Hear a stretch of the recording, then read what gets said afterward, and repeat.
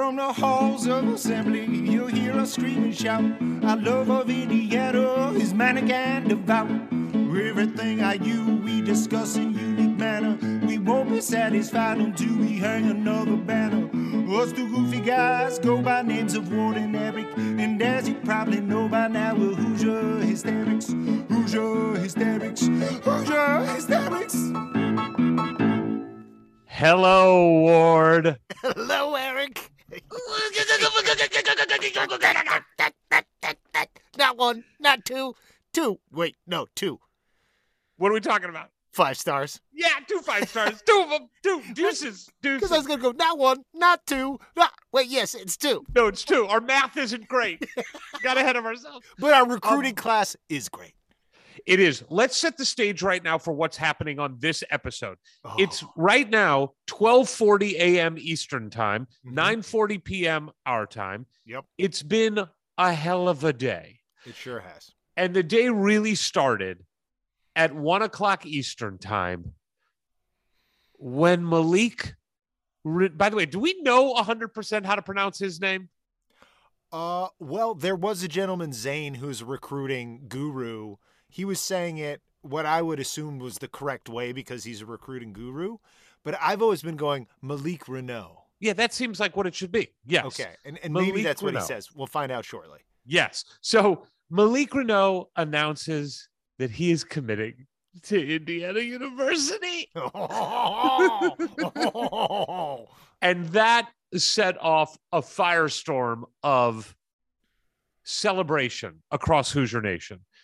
Before we get to all of the celebration that you and I participated in, and then let's break it down with someone who can break it down like no other, let's not forget that, of course, we are powered by CommunityCars.com, sponsor of the pod, Hoosier Hysterics. CommunityCars.com, Hoosier Legends talk with Ward and Eric. I love the fade out. I love the fade out because it just makes it seem like we know what we're doing.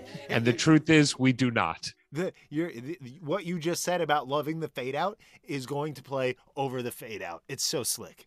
It's just the best. I mean, Steve Morgan, Straight No Chaser, made us look good. Look, we're so lucky to have Community Cars as a partner for us. They have been, we have been fortunate enough to get to know the family. We've been fortunate enough to get to know Evan Martin, who runs Community Cars with his father, who's run the company for a long time. This is how great of a dude Evan is.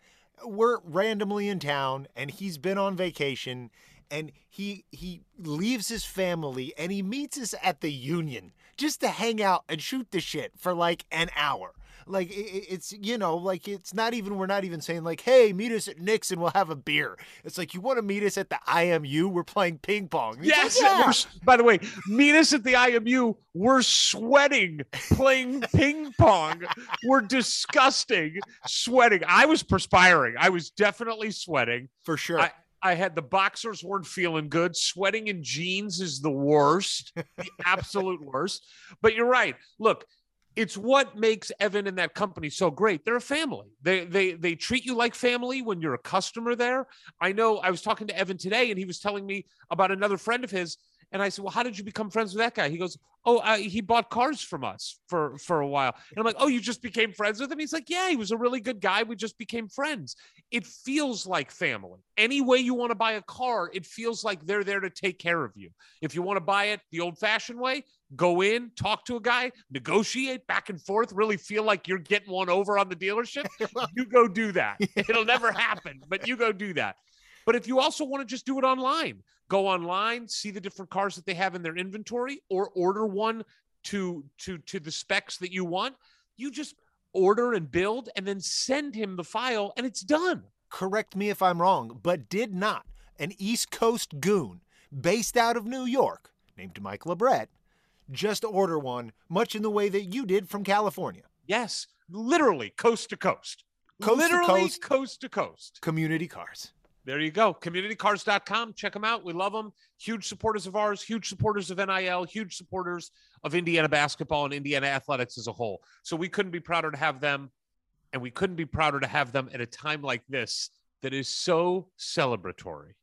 Look, I know we want to get into it. We want to play the Twitter Spaces with all the giddy Hoosier fans. But I do think we should say early on, before people tune us out, because we know it happens quickly. As soon as they hear our voices, they start to fade, is that so much of the joy that we are celebrating today, feeling this joy, is due to NIL. Like, there is no way that these players aren't showing up, you know, one from Montverde, who recruits another from Montverde, 2 5-stars. They're not coming to play basketball in Bloomington in the fall if they don't understand already what the players at Indiana University are being rewarded for being Indiana University basketball players. There is a direct connection to what happened for IU players on the team this year with NIL, and already a couple deals announced with Trace and Race. I'm sure don't hurt either moving forward. But just what happened in the first year of NIL with the current roster was a major factor in the decision of both of these 5-star recruits. I think that is absolutely well said. And it's a perfect time to announce we're launching our website. Boom! No further ado, go visit hhnil.com. I mean, could it be any easier than that? No. HH, guess what the HH stands for? Hoosier Hysteria. I was going to say holy hell, but yes, Hoosier Hysterics, hhnil.com. Go to hhnil.com. We try to lay out what our mission is, what we're doing, what differentiates us, I think, from other people that are doing NIL activities. We support all NIL activities, but we try to lay out exactly what it is that we're doing, why we're different, where your money goes. We try to answer a bunch of questions you might have and explain to you how the collective works. And of course, there are buttons all over the place to contribute now. And I want to say a special thank you, Ward. We had one of our best days today. Great. People heard the message. And Great. we've gotten, I didn't count it up, but easily over 100 contributions today. Incredible. You know, and from a lot of people are doing $9.30 or a multiple of 9.30 as an homage to 9.30 at, what's Bedrock. the name? Bedrock, but spelled interesting, right? Bedrak. But is there a umlaut or something over the A? I don't think so. Oh, okay. All right. So 9:30 a.m., 9:30 at Bedrock. People are doing multiples of 9:30. Somebody contributed $930. There you go. We got a $1,000 contribution today. So really, thank you to everybody. And again, 100% of your money is going to the players. 100%. Not 99%, not 90%, not 99.9%. 100% of the money that goes into the collective that you are contributing will go directly to NIL deals and primarily with Indiana basketball players. So thank you, hhnil.com. Ward, here's what we did at 1 o'clock.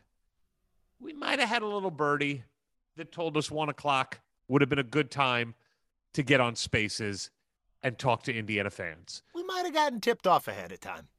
So we may have been tipped off by a little birdie that 1 o'clock might be a good time for us to do a Twitter Spaces.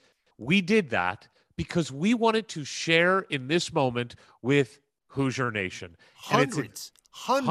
Actually, Ward, I checked thousands. Well, it's hard to tell how many unique people are coming in, but for most of the time, there was like 500 people in there. So I did wonder, Twitter will tell you how many unique people came through? It's over 5,000 now. No shit. That Yes. means they really don't want to hear us talk for very long. So what we want to do for you guys now is, look, if you got to be part of that, guess what? You get a little bit of to relive those moments, which were great to celebrate that. And if you didn't get a chance to feel what it was like in literally the seconds after Malik Renault committed to Indiana, we're going to play you a big, healthy chunk. And in that chunk, we also get to talk directly to Miles, who is the guy that went on Peegs.com and posted that he saw a post-commitment celebration at the breakfast spot. So we get to talk directly to him, which is a lot of fun. That'll be at the end of this. And then we'll come back and we'll go knee-deep in recruiting with the best guy in the world to do that with. So please enjoy this chunk of our Twitter Spaces that we dubbed Malik Mania.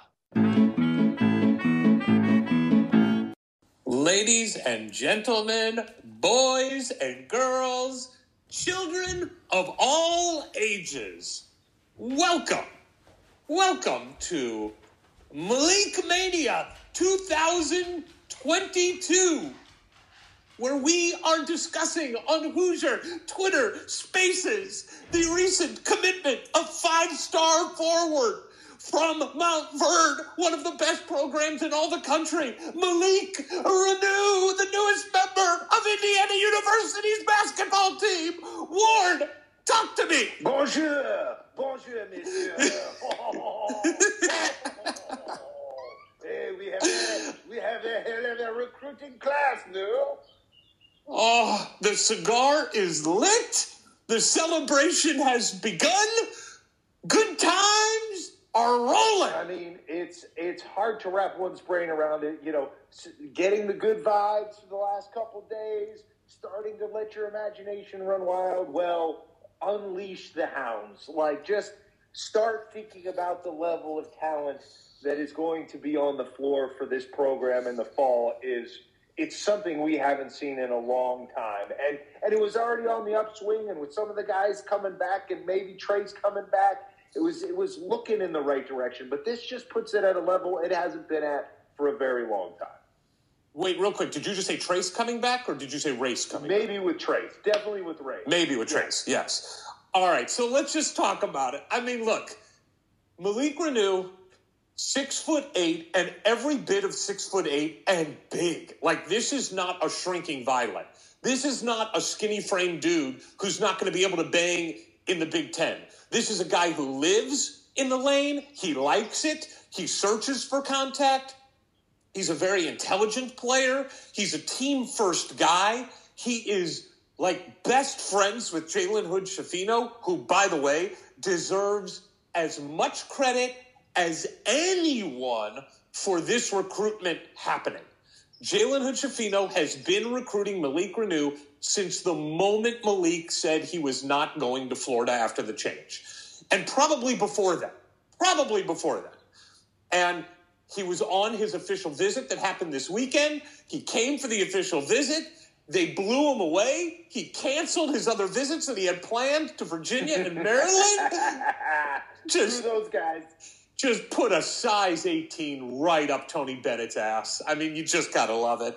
And here we are with a recruiting class with 2 5-stars in it, an Indianapolis sharpshooter in C.J. Gunn, 6'6", and Caleb Banks, a rising power forward from Atlanta area. I mean, I haven't seen what the rankings will actually be, but I am betting that the rankings of this class now become a top 5, top 6 class in the country. That's what they're saying on the ranking calculator for 24/7. My question is, who's left out there, right? But I'd say even if there's a couple of hot dogs that are going to go other places that are sniffing that rarefied air, we're still going to be top 10, which is where we want to be as a program. And you can't be a top 10 program without having top 10 talent. That's exactly right. It has been the biggest conversation topic has been for Indiana basketball since the season ended. How do we upgrade the talent? We have to upgrade the talent in a major way. And we had a good recruiting class, solid, with Jalen Hood-Schifino, C.J. Gunn, and Caleb Banks before this announcement. But now we have a stellar recruiting class. You have 2 5-stars. You and I were talking yesterday. When was the last time Indiana had 2 5-stars, bona fide 5-stars in the same class? We really couldn't think of it. I think the best we came up with was what, Neil Reed and Andre Patterson?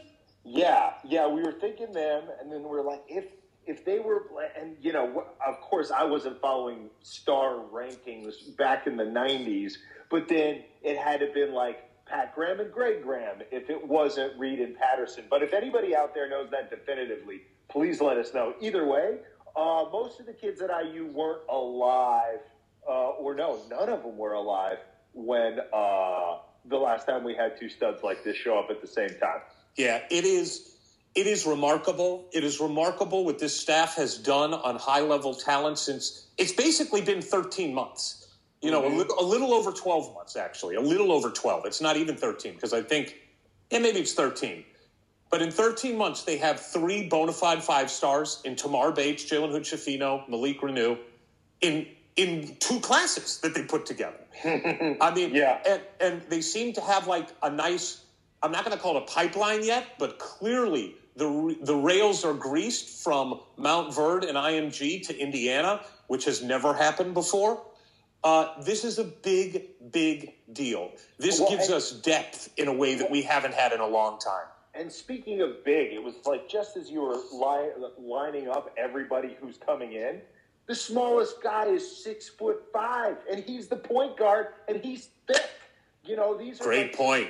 Some big dudes coming in, and though it's sort of also not like the freaks that go to Purdue at like 7'4", and even though Malik plays more of a traditional big role down low, he's still, you know, at 6'8", 6'9". You know, we're not talking about these lumbering giants that are from an age that is now bygone.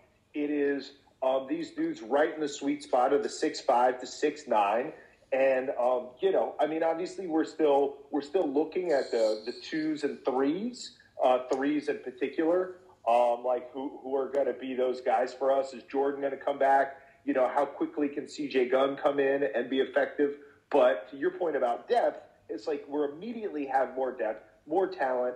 And when you start looking ahead to 23 with the Gabe Cups and the Ja'Kai Newtons and stuff like that, you're starting to be like, oh my God, I think, you know, because both Malik and Jalen predict to be at least 2-year guys. Mm-hmm. You know, you're talking about a team that not just this year, but next year, even without a Trace Jackson-Davis or Race Thompson, you're starting to see how you can keep building. And there's not necessarily like we were even afraid this year there could be this dramatic drop-off.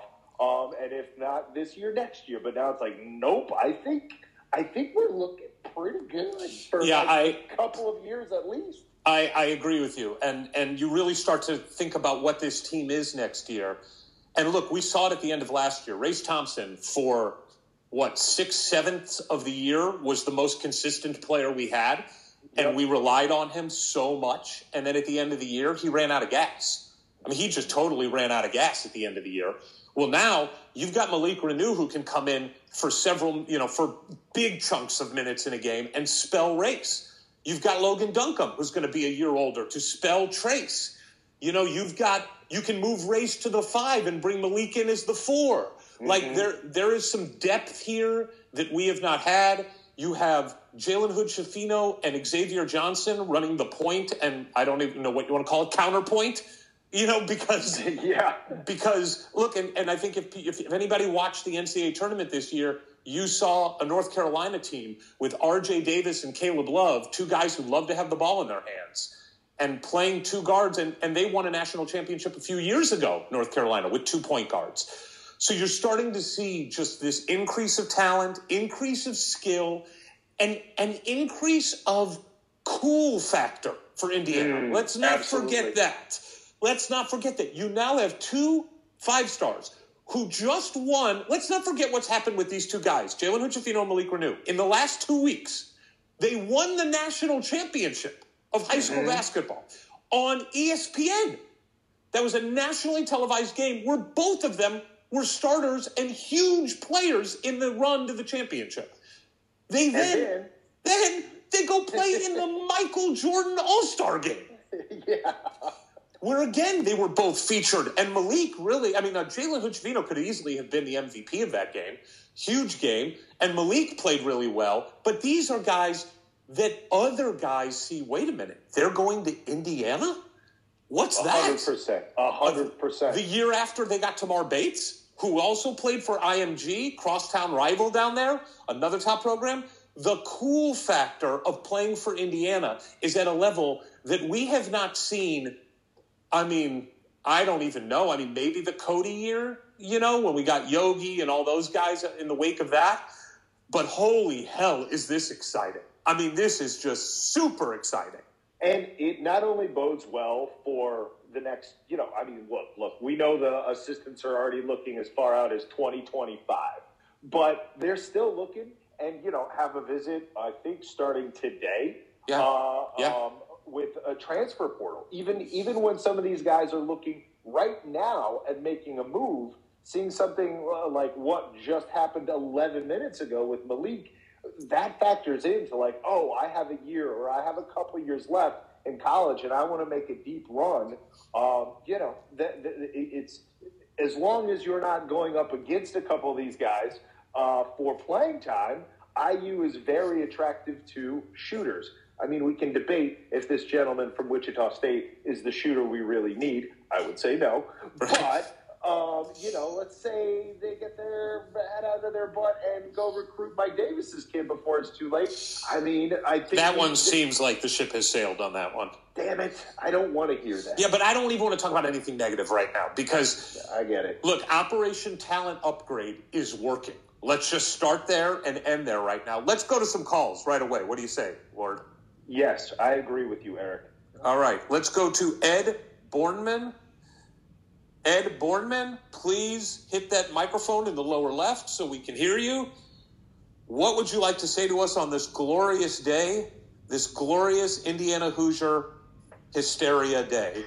Ed, what do you got for us? Oh, man, what an amazing feeling. Like, I probably hit Peegs 500 times yesterday.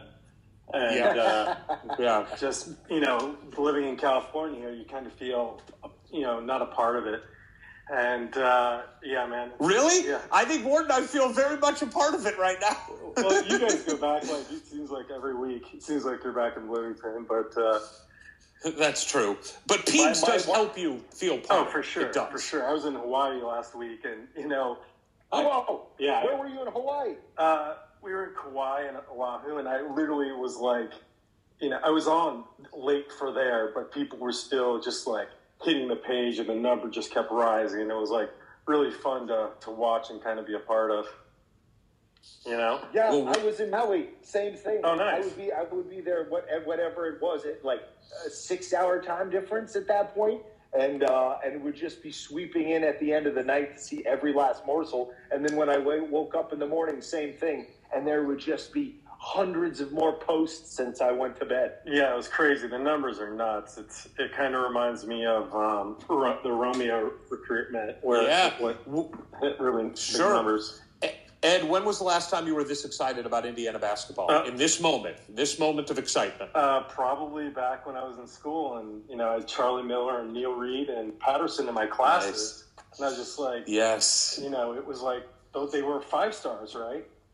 And I think Charlie might have been a 4-star, but yes, to your point, yeah, it's crazy. So I'm jacked. I'm so excited, and it's just like people said, oh, yeah, Woodson's not going to be a good fit. And it was the right Indiana guy. It didn't have to be an Indiana guy, but it was the right Indiana guy. And I'm excited. Yeah, man, it is awesome. All right, Ed, we're going to let you go and move on to the next one. Cool. Be good. Thanks. You too, guys. Good stuff, Ed. Aloha, my friend.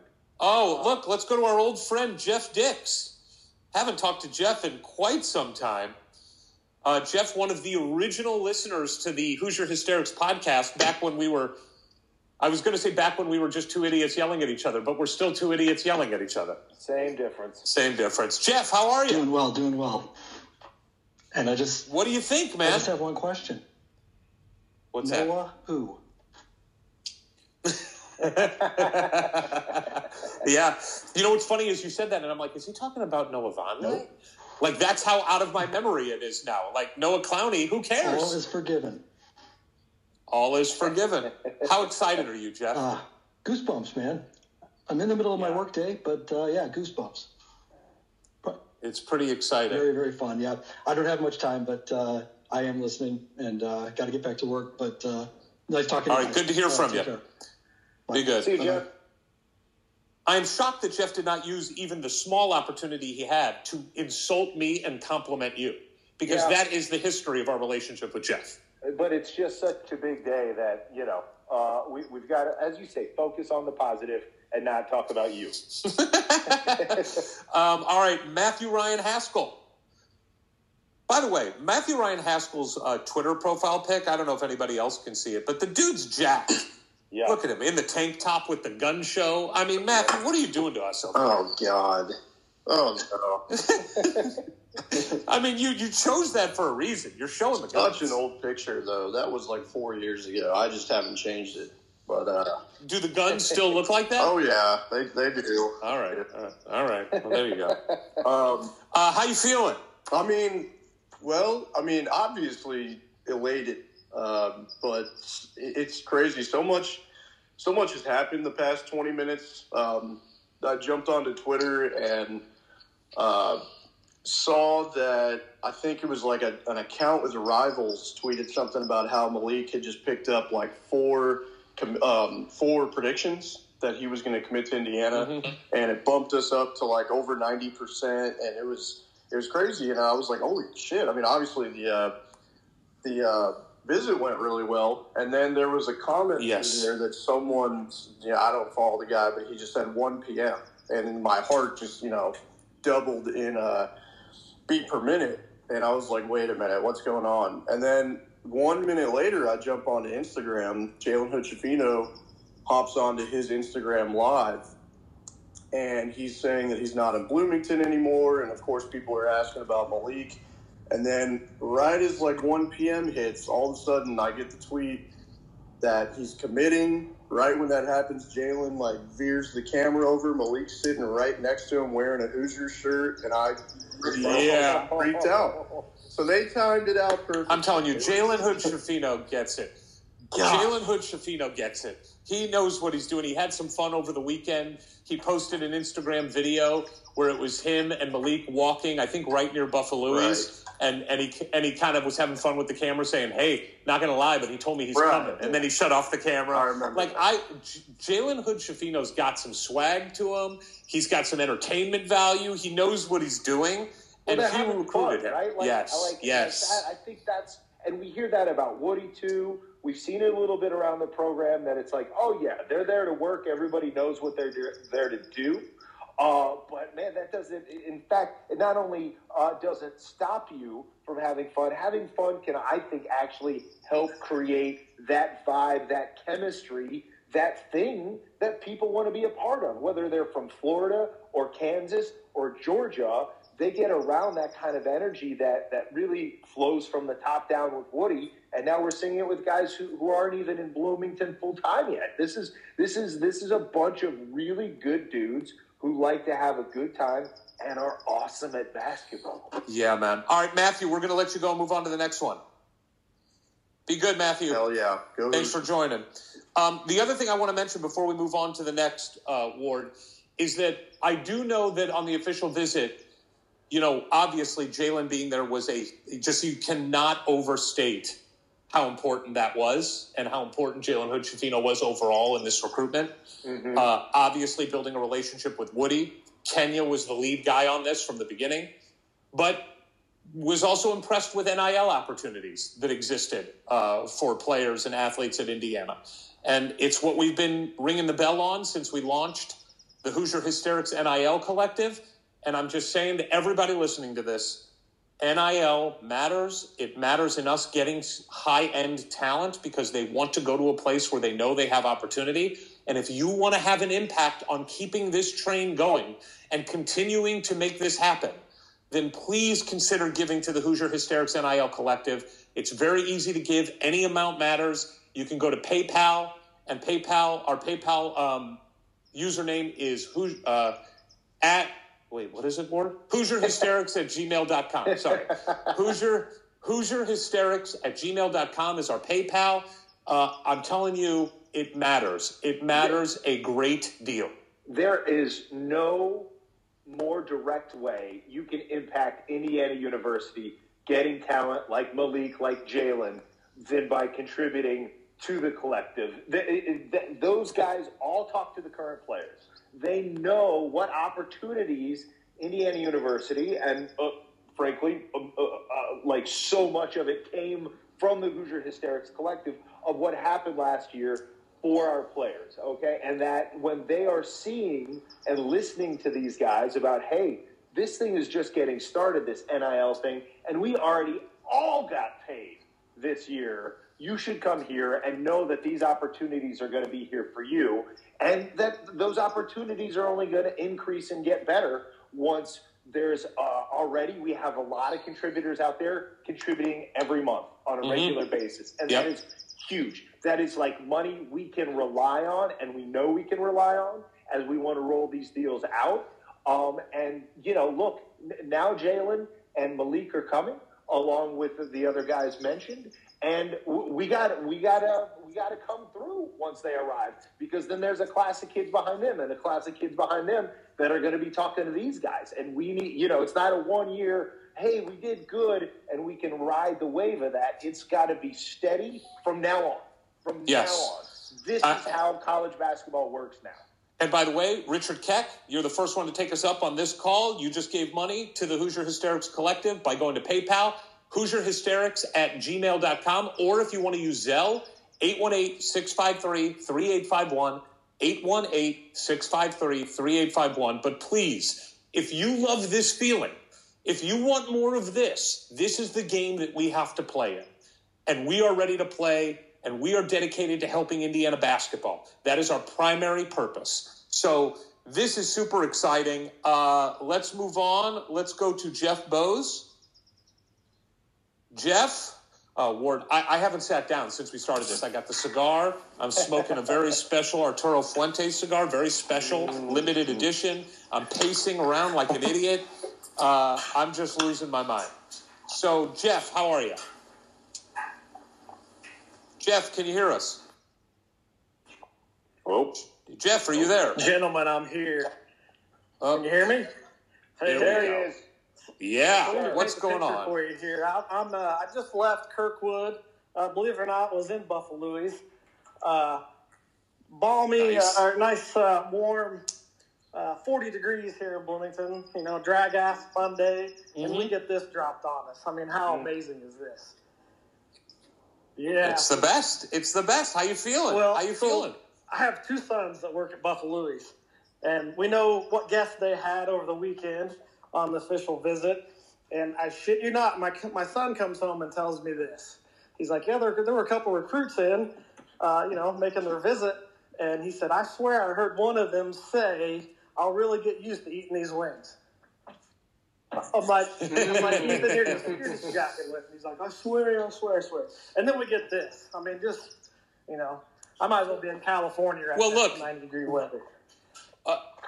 I love it. Well, look, one of the things that's going to live on forever in Indiana lore, recruiting lore, is if you belong to Pigs, you probably know about this. But if you don't belong to Pigs and you want the firsthand knowledge, like this is where you want to be on the Pigs message boards and be a VIP member, because there was a guy who was at breakfast where Woody and the staff hosted Malik on Sunday morning. And as it was reported by this gentleman who's an IU fan, he was there, he was watching it.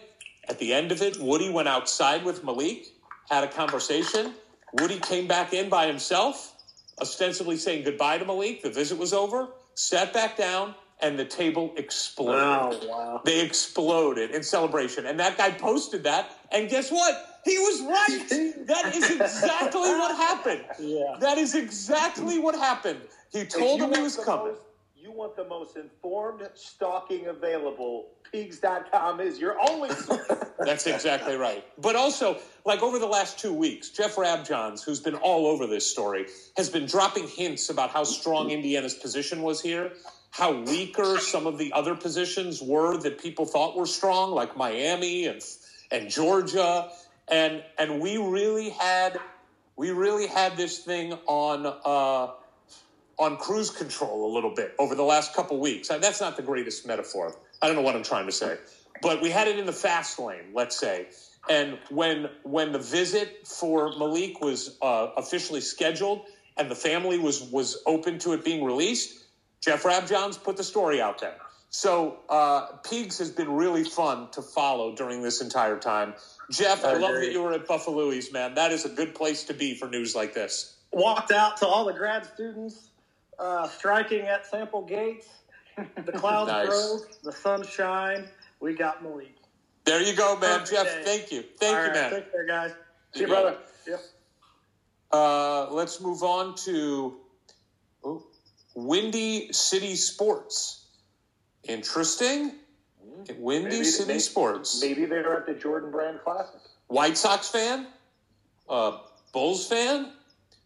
Apparently a fan of Notre Dame, but also the Hoosiers. Windy City, are you there? How's it going, guys? We're good. Man, How are I you? am excited as all ever right now. Yes, sure. So is it for sure Xavier Johnson's coming back?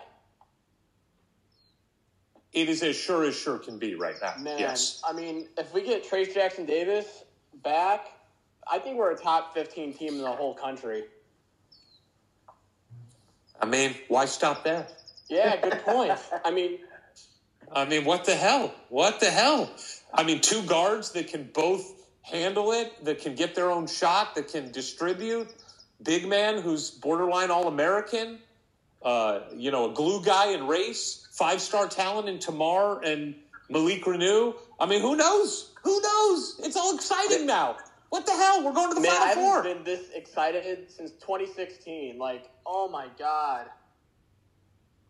Yeah, and that was a different kind of year too, because it didn't start off great. We had a great run in the Big Ten, but no one really expected it that year. I know. Yeah. The truth is there were higher expectations the next year. That is. When we started off great and OG was now a star and Thomas Bryant came back and that was like, oh my God, we beat Kansas. And North Carolina? Yeah. I mean, two top 5 teams. Let's start like that. Let's start this coming season by winning in Lawrence. That'd be a good start. But then have the season end really well, too. It is cool that we get to play the national champions at their home court to start the season. That's pretty cool. Like, I can't believe the ratings are going to be through the roof for that game. Yeah, and there's just going to be so much excitement for this Indiana team. I mean, your Windy City Sports, it seemed, were you at the Jordan Brand Classic? Were you able to go to that game? I had to work, unfortunately, but I wanted to go so bad. I'm like, damn, It's so much fun, like being able to follow these guys on the national level when they're at these programs. And it turns out you're going to be able to watch those guys play together a lot. Oh, yeah, because I go to Bloomington every other weekend because I'm in college and I go there. So, nice. So I've just been there. I'm a sophomore, so I can't believe this team's coming together when I'm there. I'm excited for this, man. Well, you're going to have a fun year next year, and it seems like it's set up for many fun years after. Oh. So Windy City, what's your real name? My name's Nathan. Nathan, good to meet you, Nathan. Good to meet you guys. Thanks for having me. You be good. We'll see you in Bloomington. See you in Bloomington, guys. Let's go Hoosiers, baby. That's right. Ward, Jeff Dix has requested to speak again, and I can only imagine that it's because he would like to compliment you and insult me. So let's just see if Jeff actually does want to take advantage of his missed opportunity. Jeff, are you back?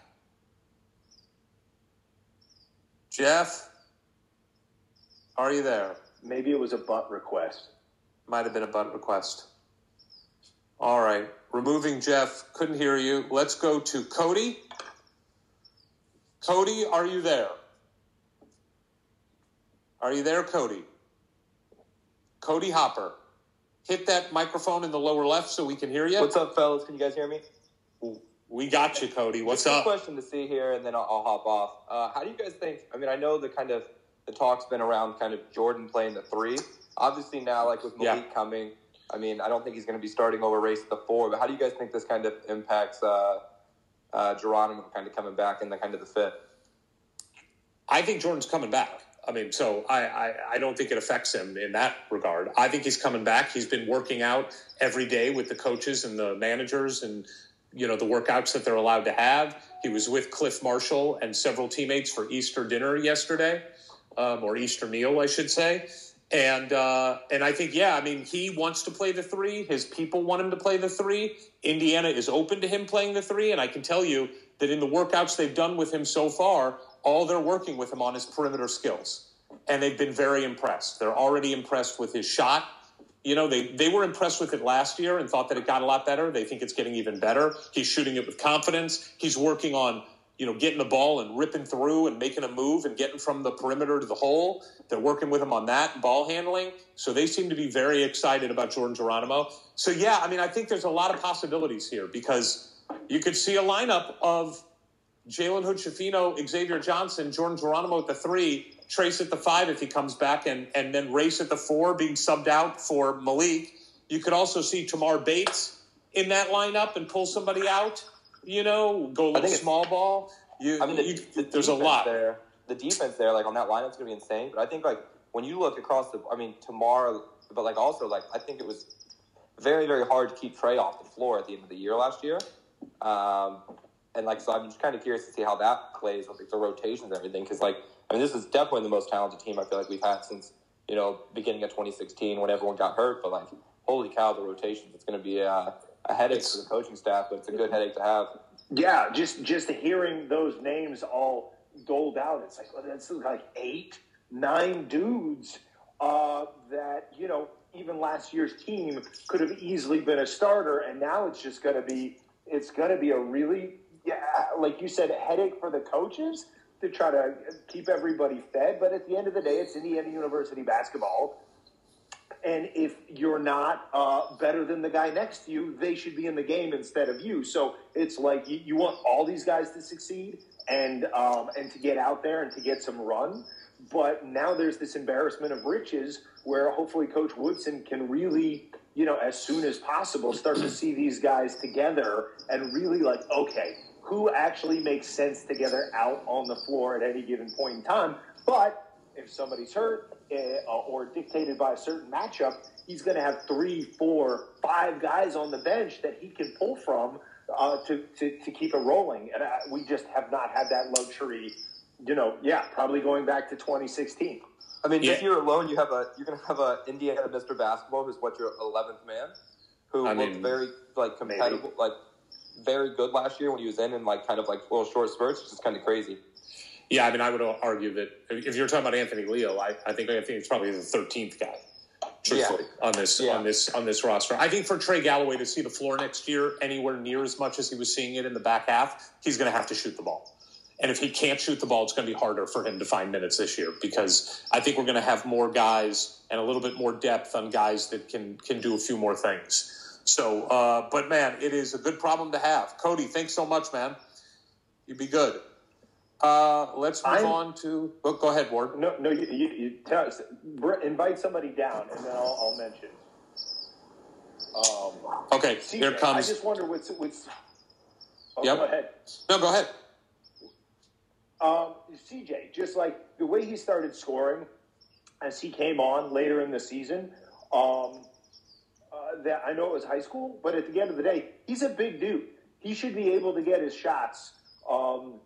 Able to rise up and hopefully knock some down. And if he can start to contribute this year, that could be huge because we're still lacking shooting. Like, there's no doubt. And I think we're going to make up for it in a myriad of other ways that weren't available to us with players developing or the new players coming in.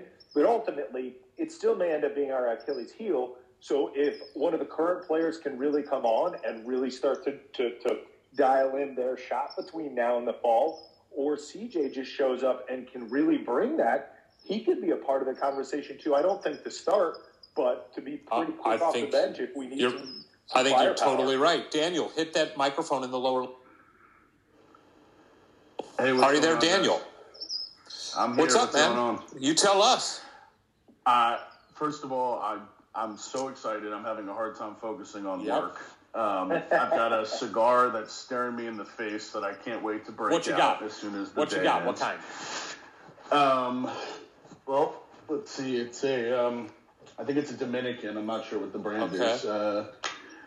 Macanudo, old classic. Macanudo. Used to be made in Jamaica, went to the Dominican Republic. Nice, smooth, creamy, mild cigar. That's a good one, man. That's a good celebration cigar.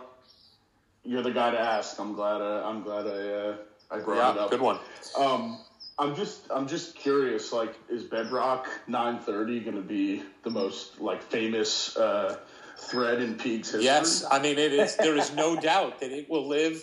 I said to the guy who posted it, I go, "Congrats, man! You created something that will forever be used in Peaks lore." Bedrock, which is the name of the restaurant. I hope I'm pronouncing that right because it's spelled in a weird way. Yeah. But Bedrock is the name of the restaurant that they had breakfast with Malik, where the news was shared from Malik to Woody. that he was coming, and then there was a little bit of a celebration at Bedrock at 9:30 a.m. on Sunday. So yes, I mean it is just going to become part of the vernacular. It's code now. Yes, yes. Yeah.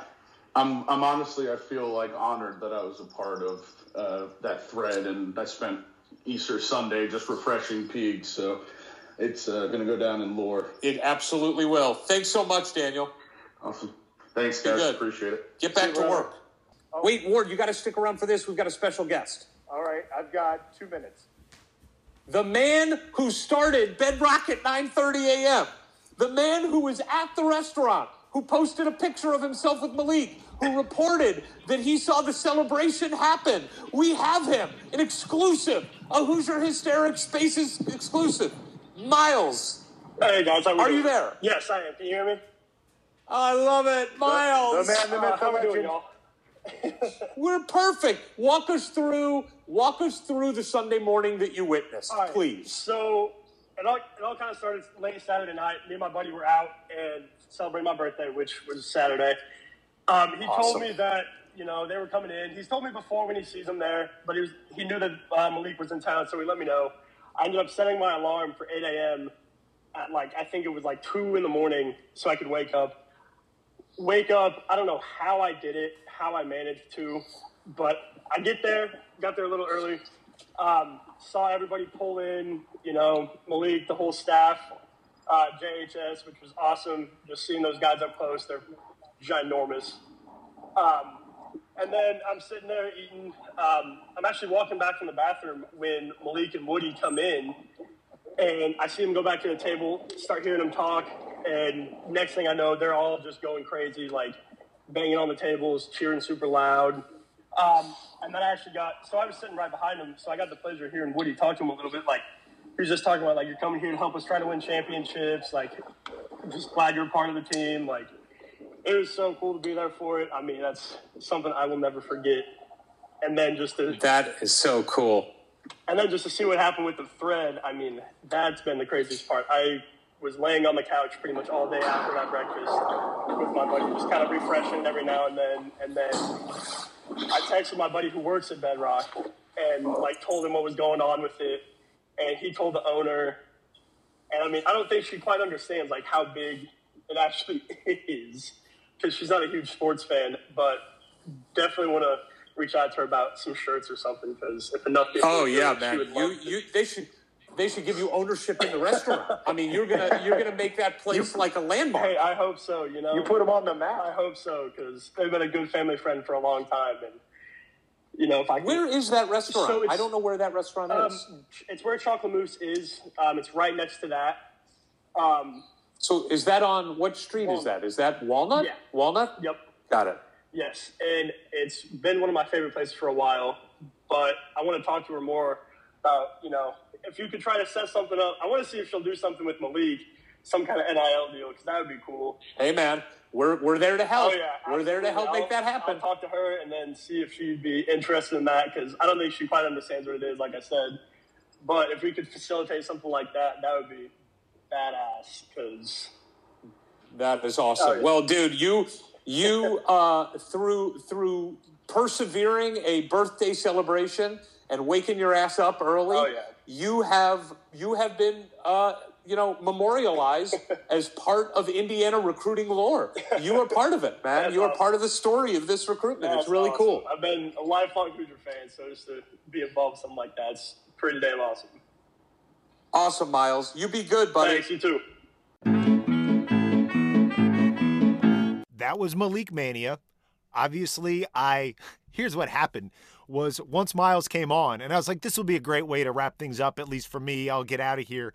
But then I was going into the building where I thought I was doing color correction today, and I realized I'd accidentally gone. Wait, Ward, come on. What's color correction? You can't assume everybody understands what you're talking about. Don't use that industry jargon. It's just making my new film look prettier. And it didn't look great to begin with, so it really needed color correction. So some people might think you say color correction. They may think you're doing something that could get you canceled. Well, I mean, we'll see. That not too many people have seen the film yet. Let's wait until it comes out to decide if I'm going to be canceled. Okay. But the point being is I went into this building and I was like, okay, I got to hang up now. I'm about to walk in and I'm already 5 minutes late. And I realized I'm at my dentist, which is like 2 blocks over from the color correction building. So I immediately at that point, I don't even try to gracefully say goodbye on Twitter Spaces. I just hang up and I have to run back to my car, drive 2 blocks down, and I'm even later for the session. Did you get a teeth cleaning? I mean, did you at least just get a drive-by cleaning? I stopped right before I put my hand on the door. Because it's 2 blocks away, a very similar looking building on the 2nd floor. So I was about to walk in through the front door when I bailed. You were so delirious and happy from what was going on with Indiana basketball that you went to the wrong building. Yeah. I mean, you were just on autopilot. You had no idea where you were going. I was totally locked in with all of Hoosier Nation and being regaled by Miles' incredible firsthand account. All right. So that's the emotion. What we just got was a taste of the emotion, and we're still riding high on the emotion. But now it's time to get into what does it all mean? Not just this, but what it means for the rest of the recruiting picture. And there is simply no one in the world. You look like you're about to say something, Ward. Well, I was going to say, what does this mean for the rest of our lives? And then I'll also follow up with, he's not the best guy in the whole world, in the universe. In the universe. You really think there's somebody off planet who knows more about recruiting than this guy? No. Yeah. Look, I don't want this to spiral into an alien conversation. Oh, you know I do. Which I know is where you're leading me. We're not going to do that. But there is no one better in the universe. Ward, in the multiverse. Boom.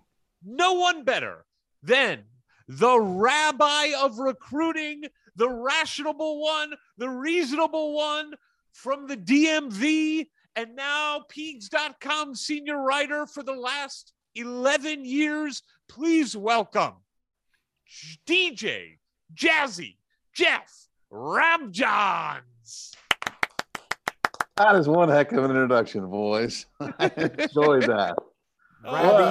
This was an entertaining day. Man, just give us what you think this means. Just big picture. Bam. What does it mean we got Malik? Can I go with 2 things? Yeah. You can go with 17, Rabbi. 17. Okay. Well, I think the biggest thing is it continues a significant talent upgrade. 3 national top 30 players in the last year. Almost calendar year. It's almost April 19th to April 18th. Wow. You've gotten 3 national top 30 players. So when you talk about what's happening, it's not small upgrades. The upgrades, you're starting to get multiple bigger upgrades. And obviously we've talked a lot about ranges, and we can get into that if we want. But this is the top shelf, okay? And these, in my opinion, are almost the ultimate top shelf recruits for this reason.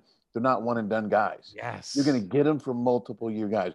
If you can get top 30 talent that you get for multiple years, that is almost the ideal. Because then you can kind of sort of build around them and plan for their sophomore years. And who knows, maybe even a junior year. These guys are going to be around for multiple years. So I think that's kind of one, because that's what's happening with the whole roster. You get Tamar Bates, then you get Jalen Hutchinson, then you get Malik Renault. So it's a continuation of building the roster. It's obviously Malik singularly is a big time talent addition.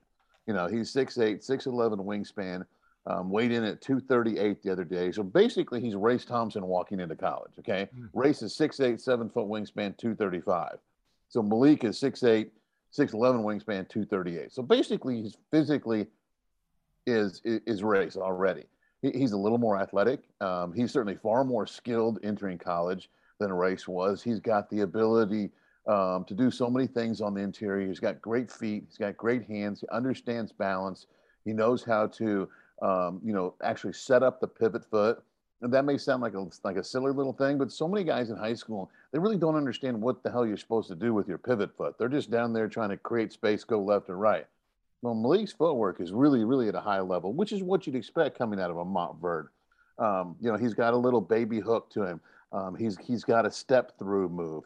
He's got a lot to his arsenal, so it gives him a chance to come into college and have some production right away. So that's the other thing that I think is really notable. And then the third thing is IU is tapping into elite pipelines. Elite pipelines. Montverde has won the last 2 Geico national championships. IMG has won Geico national championships. Obviously, Jalen Hood-Schifino, Malik Renault from Montverde, Tamar Bates from IMG. It's been a long time since IU even had a chance really to get players from those kind of pipeline schools. And when you build relationships with those places and you know, their players go to your place and play and develop and do well, you get to go back. You get to go back. And that's a pretty good place to go. So to me, those are the 3 things that jump out the most as far as what does it mean that Indiana landed 5-star Malik Renault. Did you see the Montverde tweet tonight? Yes. I guess our guys look good in red and white. Yes. I mean, that's a pretty cool thing to have happen because I think I brought this up on the spaces that we just played, but let's just be honest. We haven't been the cool school in a long time. Right. And this is cool. I mean, this is really cool. Woody's got swag. Woody has some cool factor. Yasir Rosemond has swag. Kenya Hunter has swag. And getting these 3 guys that you just laid out over the last calendar year from the 2 of the top 5 programs in the country is cool. And we know high school kids and transfers like to be cool. They do. Yeah. And I know I'm not cool saying the word cool this many times, but maybe the opposite.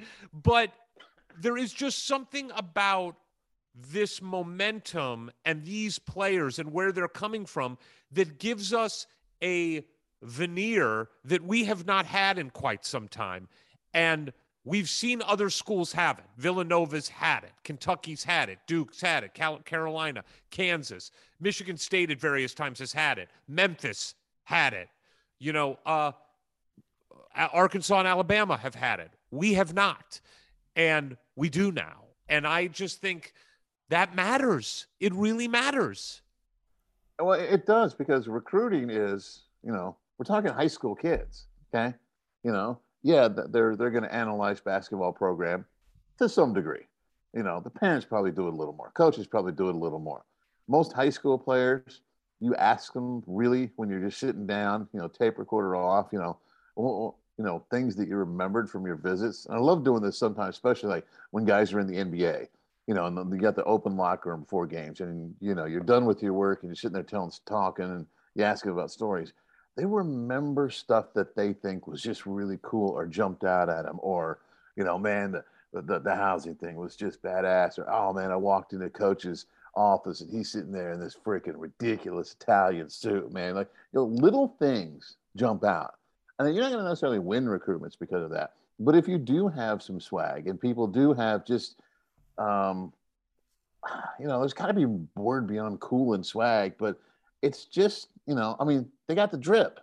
It's just as far as how you look at me. Come on, man. I get at least 2 gold stars for that. But it's not. Look, I would give you more gold stars if I hadn't learned what drip meant from Eric saying it to the basketball team. Oh no. That's so sad. Ward, that's so sad, brother. Oh my gosh. But no, when we were in Portland, I used that word like with almost every player that we ran into separately, and every time I would just kind of look at Ward afterwards. I'm like, "Huh, you like that?" And while the player walked off in the opposite direction. But I think, you know, a program having some, you know, some personality, some snap to it, some grip to it is a thing. And, you know, I mean, Kenya Hunter has it. You know, you can read the quotes that, you know, Malik said. He was a, you know, he said he's young, but he's old. Yeah, I like that. That's a good description of Kenya. It really, I've never heard anybody say it just like that. And obviously, you know, Yaz, you know, young, and he, you know, he's got some vibe to him. And Woody clearly, you know, has vibe to him. And Brian Walsh now too. I mean, Brian's been working behind the scenes, but now that Brian's up there with the other assistants, I think we're going to see his drip in effect. We should hear soon. But the other guys just got it, you know, just a little more established. You know, they had more time in the chair, so to speak. But, you know, I think And I think this also shows how good Woody is in the room. Mm. You know, we've talked about that before, but I think it's becoming a clear trend here. You know, Woody is good in the room. And I think stop. What? It's 1 a.m. Eastern time. Did your phone just buzz? Yeah. What Don't in the world? Don't ask surprised. This is the rabbi of recruiting on the day we landed another 5-star. All right, but what is the text you just got? You don't have to tell us the specifics, but give us a general area that it is about. Let me look at it. Could it be about the other official visit that's happening right now at Indiana? It's not that interesting, no. Oh, okay. It's not, but you got to remember, I use looking at some kids out on the West Coast now, so my days of having to stay up till 2 a.m. might be coming back, which is we'll get part into of life. that. No, just come visit us. Not yet. Oh yeah, it is. You got to take that. You got to come out here and visit us. I can come out there. I can see recruiting prospects. Maybe hang out with Trace a little and watch him train. Got all kinds of excuses. Yeah, he didn't mention us at all in that list. Of No. I'm saying I want to come see you guys. And now I have a built-in work excuse. Yes. I can just. It makes it justifiable. Yes. Yeah, but let me tell you something. When you submit that receipt for expenses, it's a little different, the bill in Los Angeles for 3 people having dinner, than it is in Dayton, Ohio, or Bedford, Indiana. It's just going to be slightly different bill. Yeah, exponentially different. Yeah. All right. So, Rabbi, I want to we talked about, kind of what it means for Malik, and I want to get into roster construction a little bit more and what it means for Indiana as a program.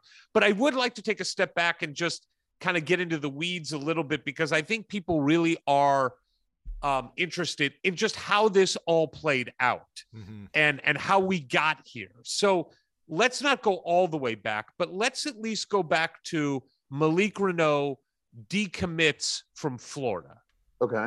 Walk us through, what you know about what happened after that point and how we even got into the position where this was a possibility. Sure.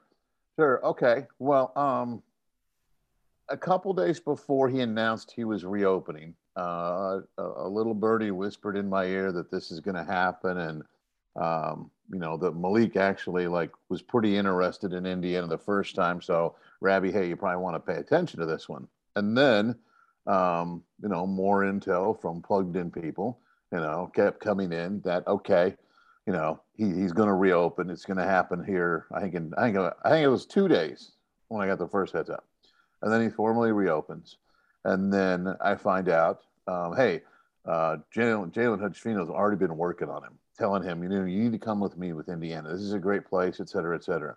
And then I find out Kenya is going to jump in hard, not just kind of give it a go, but no, he's going after the commitment, not just going to jump in and start having conversations. So it's okay, when Kenya goes hard, his batting average is pretty good. And obviously Jalen Hutchfino and Malik were really tight because they were on the same 5 both years. They were both reserves as juniors, both started this year. They live in the same dorm. They've got a number of the same classes. They're together a lot. Those guys are genuinely tight, not just good teammates, even though they are good teammates. Well, and Rabbi, to clarify, to take a step back, you said Malik was kind of interested the first time. So was he having conversations with Kenya prior to committing to Florida back in the day? Yeah, Indiana was recruiting him. Indiana made, I think his final list was 7. And Indiana was on that list. Okay. But Indiana kind of jumped in a little on the later stages. Mike White at Florida had done a very good job, to his credit, identifying Malik very early and went really hard. So Indiana was involved, got to the final 7, whatever you want to make of 7. But anyway, I was there, and Kenya was doing work, and they just couldn't. Florida was so deep that he was just really comfortable and said, why take a whole bunch of visits if I know I want to go to Florida? Let's just go ahead and commit. And at the time it was somewhat reasonable. But then when he announced that he's going to reopen, Kenya was ready to go, and Jalen Hutchfino was already working on him. So IU really had two lead recruiters really on Malik. And that's just good leadership by Jalen. That's just putting his teammates in a position to win. Yes. It's good point guard action right there. Totally. So, things kind of progress, and, he's trying to figure out what he's going to do. He schedules 3 visits, Indiana, Maryland, and Virginia. And there's a number of things involved there, but, there are some factors that people didn't really want the whole list to get out real early, and et cetera, et cetera. Anyway, so it kind of like, I think we did a pretty good job with our hinting on the Malik mega thread, but just couldn't come out and say when. But once I found out that he was going to do, and Eric knew this as well, you guys both knew this, when we found out he was definitely doing the Indiana visit after the Jordan Brand game, even before we could say it, that was a pretty big tea leaf, because he's going to be at the Jordan Brand game. He's going to be there with Jalen. Jalen and Jalen's mom are going to go with him down to Bloomington. That was a big thing. That was a really big thing. So you have Jalen and Malik there, Malik's mom and dad, and Jalen's mom, and the parents get along. So you've got teammates and parents, and it was a really good group. And I think it was 2-3 days before the Jordan Brand game when a little birdie kind of whispered in my ear that, hey, this visit's going to happen. This is how it's going to happen. And, you need to be prepared for the possibility that he makes the decision. So I decided, okay, what I need to do is I need to get my butt up to Chicago and go to the Jordan Brand game. So, I did that, and thanks to the kindness of ESPN's Paul Biancardi, even though I was not on the media list, he took care of me and got me there. Sit scorer's table. We'll take care of you. When Paul B helps you out, somebody is really, really helping you out. Yeah, and by the way, you didn't go incognito. I didn't. I assumed I was going to be in, but would be sitting in the back row because, hey, all the other media seats are full. No, Paul Biancardi says my friend is coming, and they're like, oh, that's Coach B's friend. All right, I'm putting him right next to the scorebook, and I was like, oh my gosh, I hadn't even shaved. I'm wearing a crazy LL Bean shirt. You went with the 70s drapes. Are you ragging on LL Bean? No. Are you ragging on LL Bean? I know very little about LL Bean, but I've never seen you wear a pattern that looked like a picnic blanket. And and it was loud. It was loud and proud. But wait, before we get into that and being there, I am curious from a journalistic standpoint, but also you are feeding the beast of IU fandom. Insanity. How hard is it for you to not tell people when 48 hours in advance that he's visiting, or even further in advance? How hard is it for you to not just say, guys, the visit's happening? Like, is there any part of you that just wants to explode and just tell everybody this is happening? I guess a little. And earlier in my career, it was really difficult because you're doing all these mental gymnastics. What am I supposed to do? How to do it? But when you get a little more into your career and you understand how important sources are, and you understand that you just don't burn sources. You just don't. When they say, I'm going to tell you something and it's embargoed until this time, you understand that's just the way it is, And if somebody else would have gotten word of the visit and tweeted it out beforehand, I would have said, hey, I got beat on this one. But it doesn't matter because the sources that I'm protecting have been valuable to me and will be valuable for the next couple of decades. Okay. So it's like, I think now I don't really worry about it much. Okay. I know sometimes on the message board, people are like, why can't you just tell us? And I understand that, because they don't have to, the people on the board, the casual fans, they don't have to deal with sources. They don't have to deal with going to sources to get information. They haven't spent a couple of decades building relationships with people. So I understand when people are like, why is this so difficult? And it's like, I can kind of explain it, but it's kind of boring, But no, it's really not that big of a deal anymore. But isn't it also so much of the fun of your job is to have some juicy nugget, a juicy bomb that you can tease just a little bit, like on the premium board, and not endanger your relationship with the source, and just see all these sharks just swarming all over this chum you've tossed into the water. Like you have to get a perverse pleasure from that. Well, I don't know if it's a perverse pleasure, but yeah, it's kind of fun because you're trying to. Just pleasure. You can. I mean, people are really, really passionate about this stuff. So sometimes you can't tell them everything, but you can tell them a little bit, and you can at least give them hints which way the wind's blowing, and all that kind of stuff. I mean, goodness, we've almost developed our own coded language in a way on the board. It's like, for sure, I can hint at, like when I kept saying, people, what is there going to be a visit? Worry not. I didn't say he's going to visit. I just told you not to worry. And after a couple of days, like most people got it. But no, it is fun, and it's part of the whole enjoyment to be like that Malik Renault, that mega thread. That's kind of like the board at its best, really. Yeah, it really is, because everybody's talking, and it's like they're trying to understand all the hints. I'm trying to do what I can, but make sure that I'm protecting the sources and not saying something I'm not supposed to say. But it turns into a very, pretty much a high energy, enthusiastic conversation that went for 3 weeks? It was an incredible snowball of emotion and fun and momentum. So, and you mentioned that we have our own code, and Ward brought that up too earlier. And we'll get to the new code that's been added, we think, these last few days. Yeah. But the Jordan Brand game happens, and then you are able to announce. Oh, sorry. Before we get too far ahead, I'd kind of like to get Rabbi. We've got some of it on the boards and in your writing, but just a little bit of what you saw courtside with those two guys going up against the best talent in the country. Yeah, I mean, they both played really well. Obviously, Jalen was, kind of surprising in making 3 threes. He's an okay 3-point shooter, but that's the part of his game that needs the most improvement. He's pretty much elite in everything else you want a point guard to do, but the 3-point shooting, something's got to come. So he goes out there, he makes 3 threes. He has a couple of them off the dribble that you look at and go, okay, you've really been working. The other thing is, he's still got that brace on the middle finger in his shooting hand. That finger has not healed. It's just he can sort of like stretch it and get it to where it's less painful and he can play with it. So he had a really good game. Had another one of those step back, mid-range shots that really is kind of his bread and butter. Malik had some scores on the inside, and that was actually one of the better national all-star games I've seen in years, because people actually passed the ball. There was actually passing in that game. Now the defense, there was a little bit of defense. There were some guys who challenged each other, like Jalen challenged Keontae George a couple times.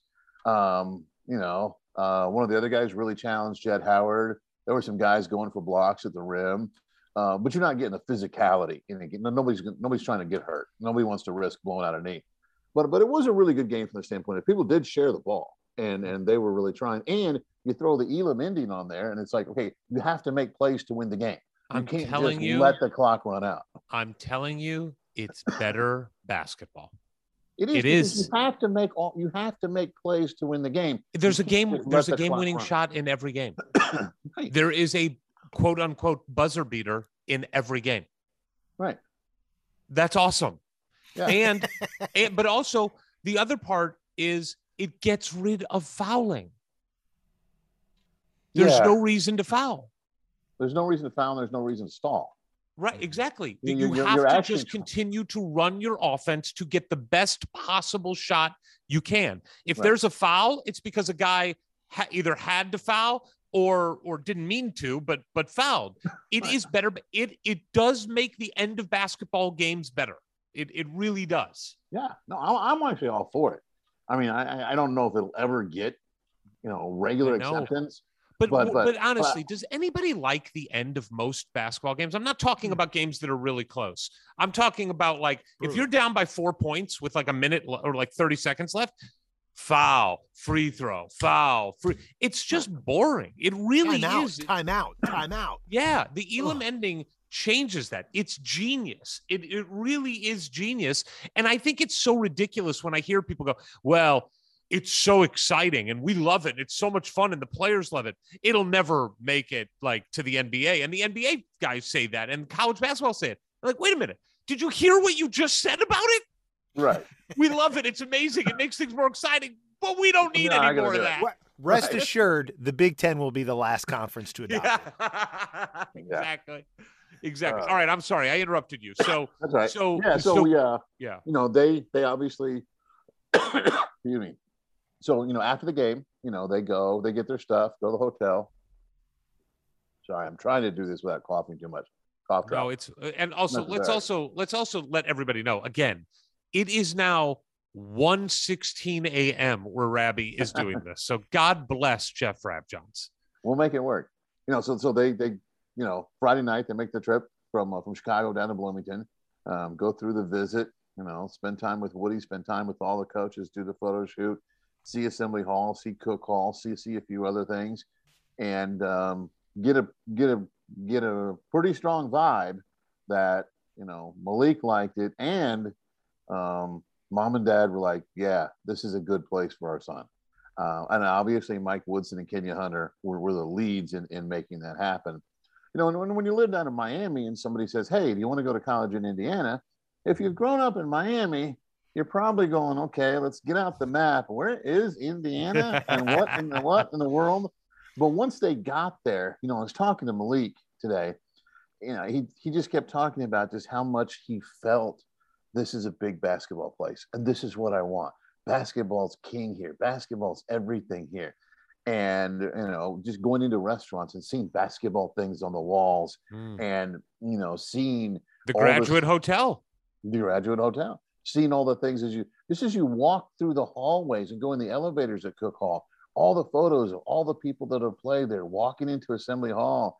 And I think IU fans, I'm going to get yelled at for saying this, I'm sure. I think sometimes they forget how big of an impact Assembly Hall makes on first timers. There aren't a whole lot of arenas that are basically two opera houses side by side facing each other that ascend up like that. Most arenas are more rotund or maybe an oval. That's a good point. But I've talked to a number of people, recruits, families, what have you, and they just say the first time they walk into Assembly Hall, they're like, just kept looking up and up, and like, oh my God, people sit way up there, really, to watch basketball? So that definitely gave him a sense of just the scale of what, Assembly Hall does a good job, in my opinion, at sort of with a physical building representing the scale of IU basketball. It is big and it is all around you and the people are all around you. And that really is what IU basketball is about. It is big to the whole state and people are around you all the time. So, I think it was pretty clear by, about midway through the visit that this was, trending very, very heavily toward a commitment. And then, Malik and his parents fly home, get home, evening time, have a quick conversation like, is this what you want to do? Yep. Sure. Yep. Okay. Get ready. And then, they obviously made the announcement today. Now, you touched on it before on the ramp up from the moment that he decommitted from Florida, or even a couple days before till this weekend, how big of a role Jalen Hood-Schifino played. But how about how big of a role Jalen Hood-Schifino played even on this visit? They were together obviously the entire time. Yeah, they're together. They're eating together. They're walking around, Bloomington together, walking around campus together. And the whole time, I don't know if Jalen had to say it all the time, but just being there, I think gave Malik this added level of just comfort and feel like I kind of belong already because I'm with Fino and Fino belongs, and I like being with my point guard. So just Fino being there definitely was a big thing. And on Saturday afternoon, Fino puts up an Instagram video of him walking, I think, towards Buffalo's. It looked like that's where they were walking to, with Malik, who's kind of got a hoodie on and a little bit shyer of a kid clearly than Fino. And Fino's got the camera up and he says, not gonna lie, he told me he's coming, and then shuts off the camera. That was great. So good. I loved it. And I saw you posted about it too.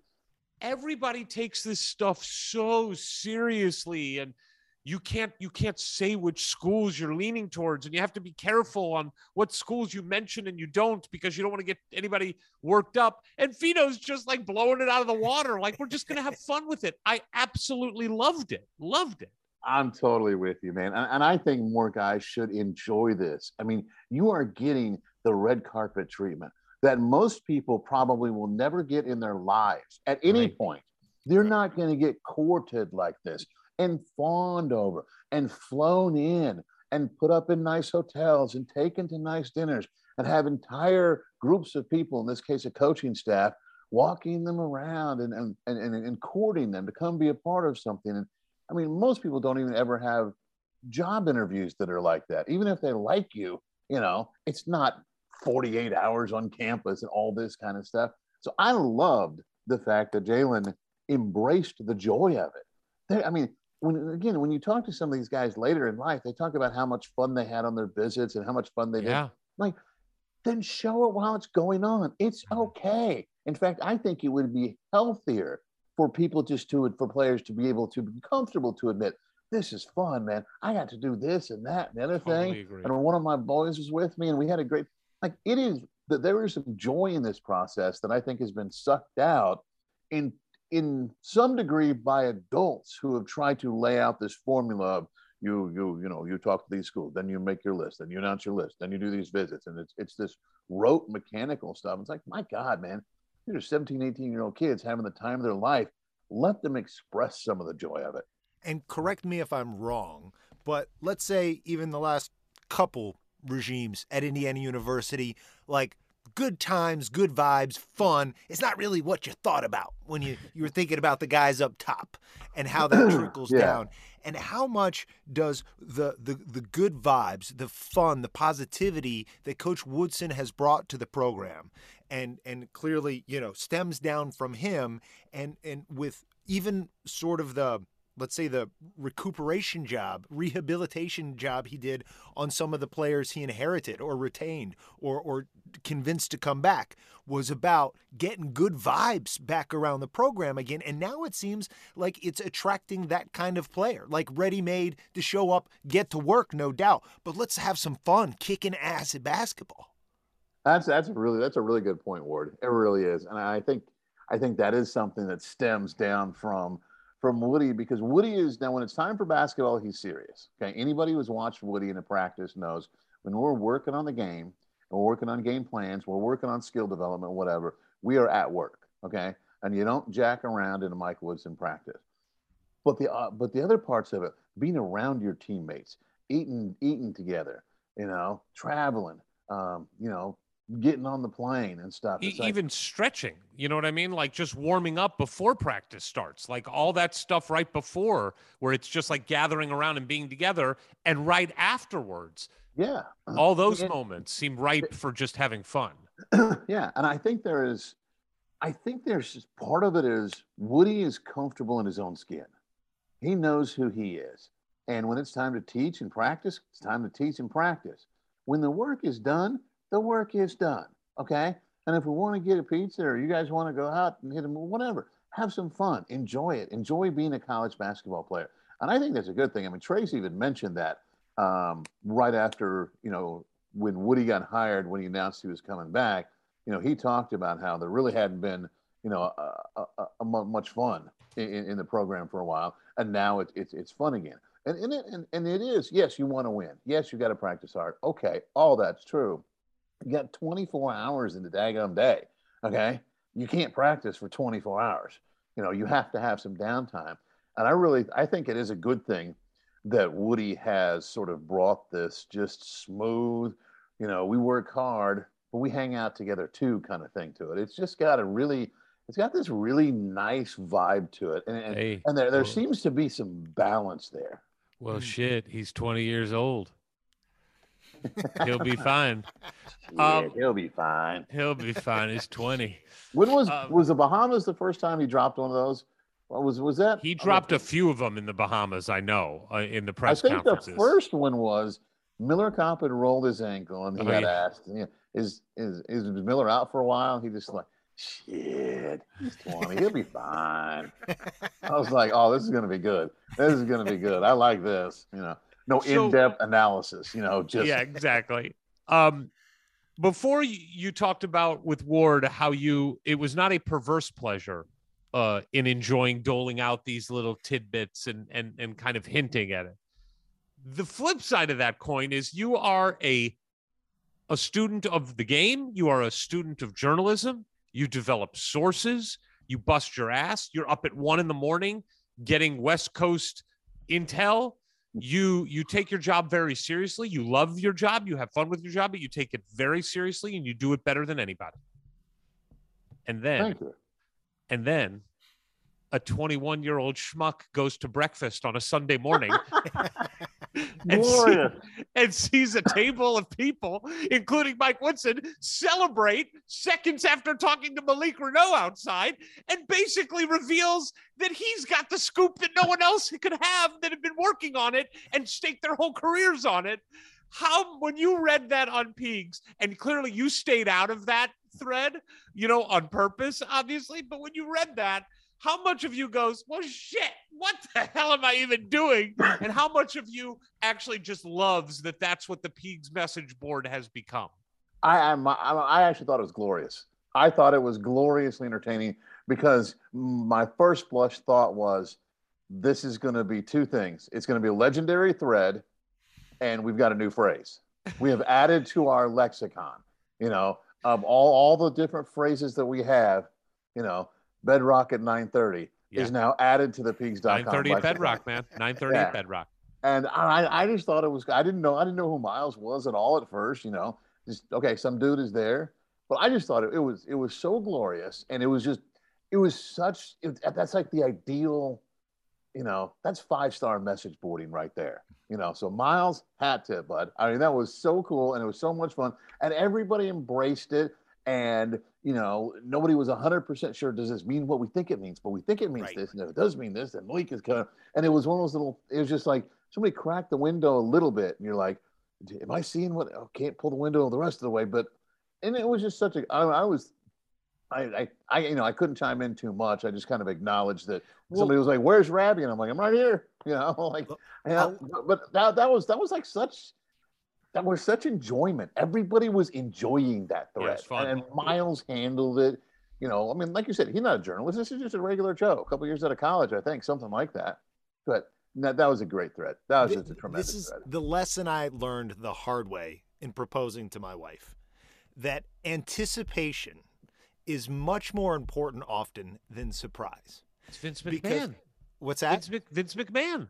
Well, hey, we billionaires think alike. Yes. This is I think we've talked about it on this. It's anticipating the surprise is better than genuine surprise. For sure. Mm-hmm. Because I had been putting off proposing to my lovely wife for far too long. And so on our 6th date anniversary, I gave no indication that I was going to propose.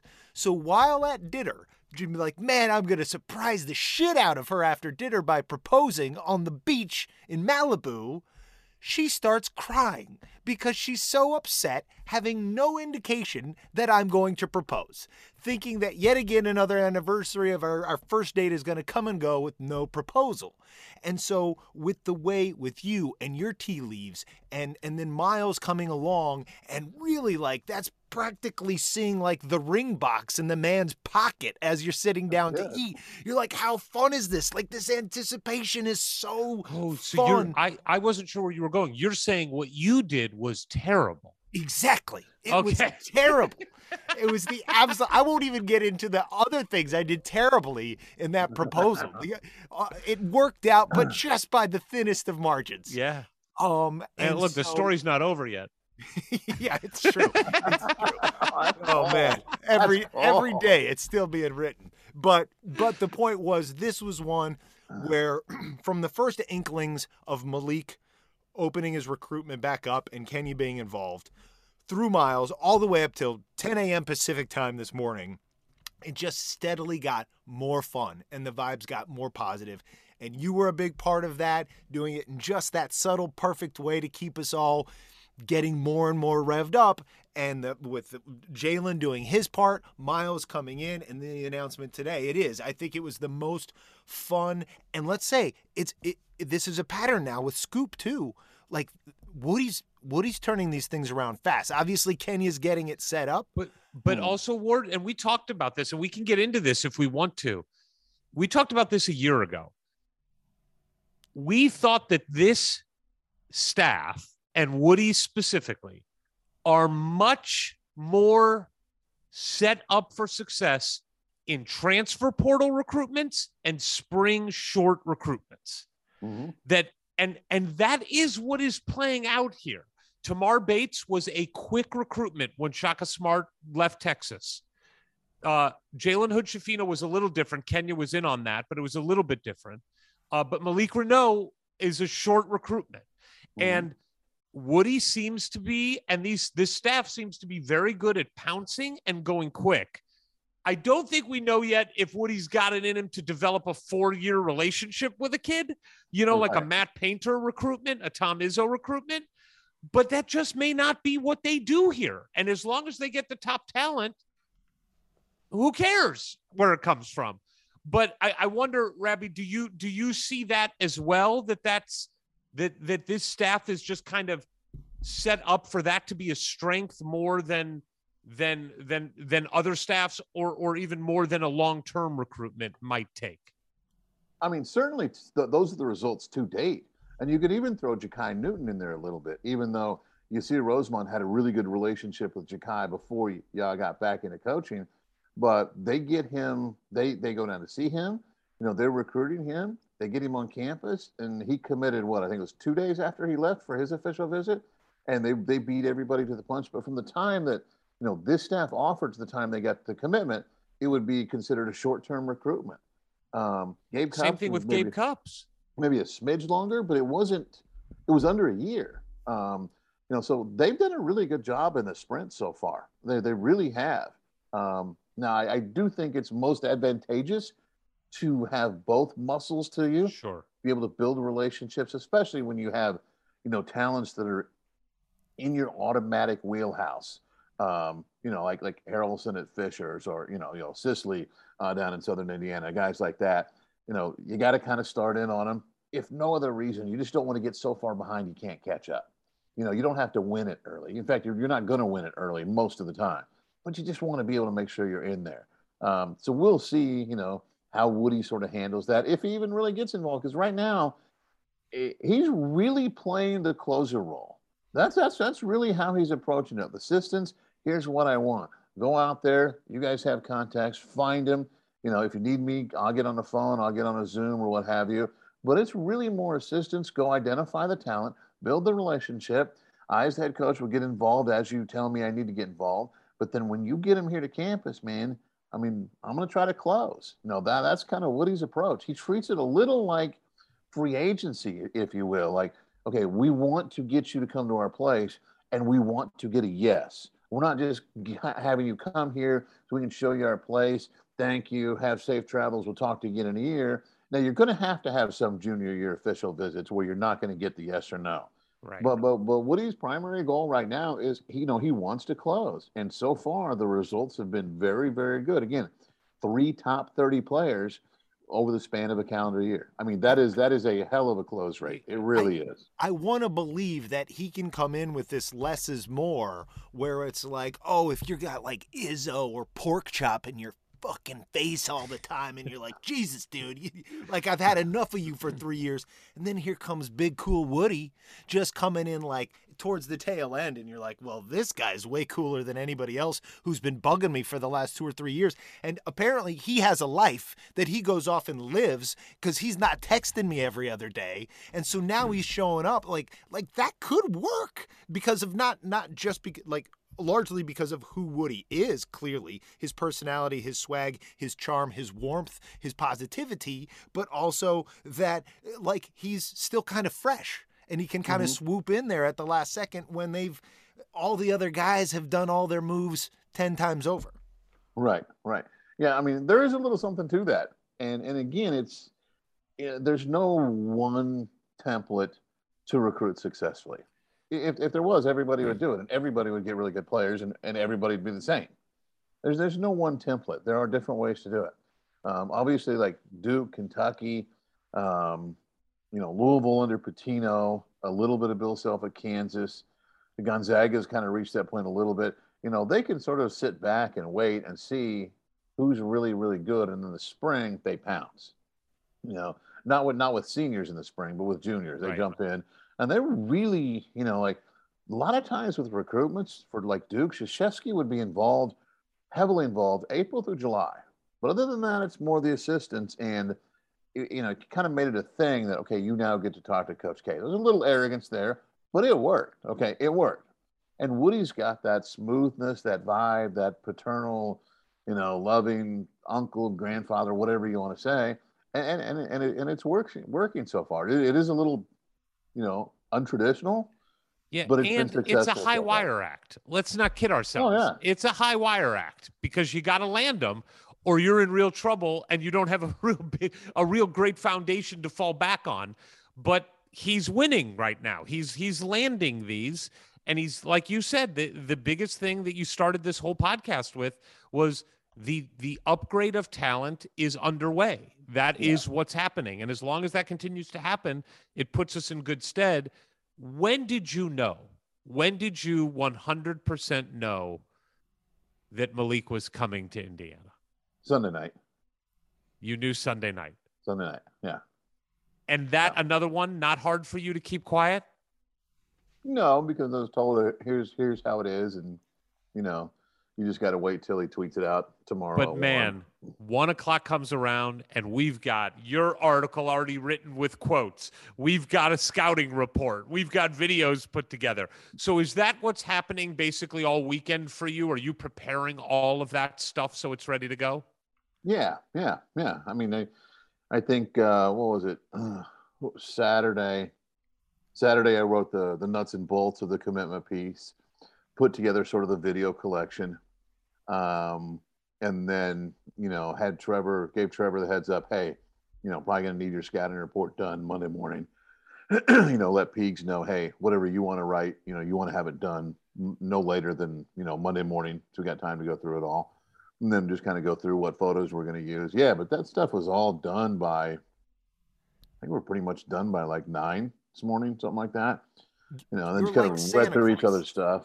You're like Santa Claus. Like you're Santa Claus and the elves, and you're in the workshop, and you're wrapping up all these presents. And it's just you've got to be in such a good mood over that 48 hours putting that stuff all together, knowing you're going to deliver for all the little boys and girls in Hoosier Nation, like this wonderful Christmas present. It's got to be a really fun, rather than just, okay, here's what these few recruits from a couple years down the line that we might get involved with. Like, that's cool. That's the nuts and bolts of what you do. But to know, like, you're wrapping a big present that we all get to open tomorrow morning, right? That's fun. Oh, yeah. Yeah. It's one of the really, really, it's one of the most enjoyable things that I get to do.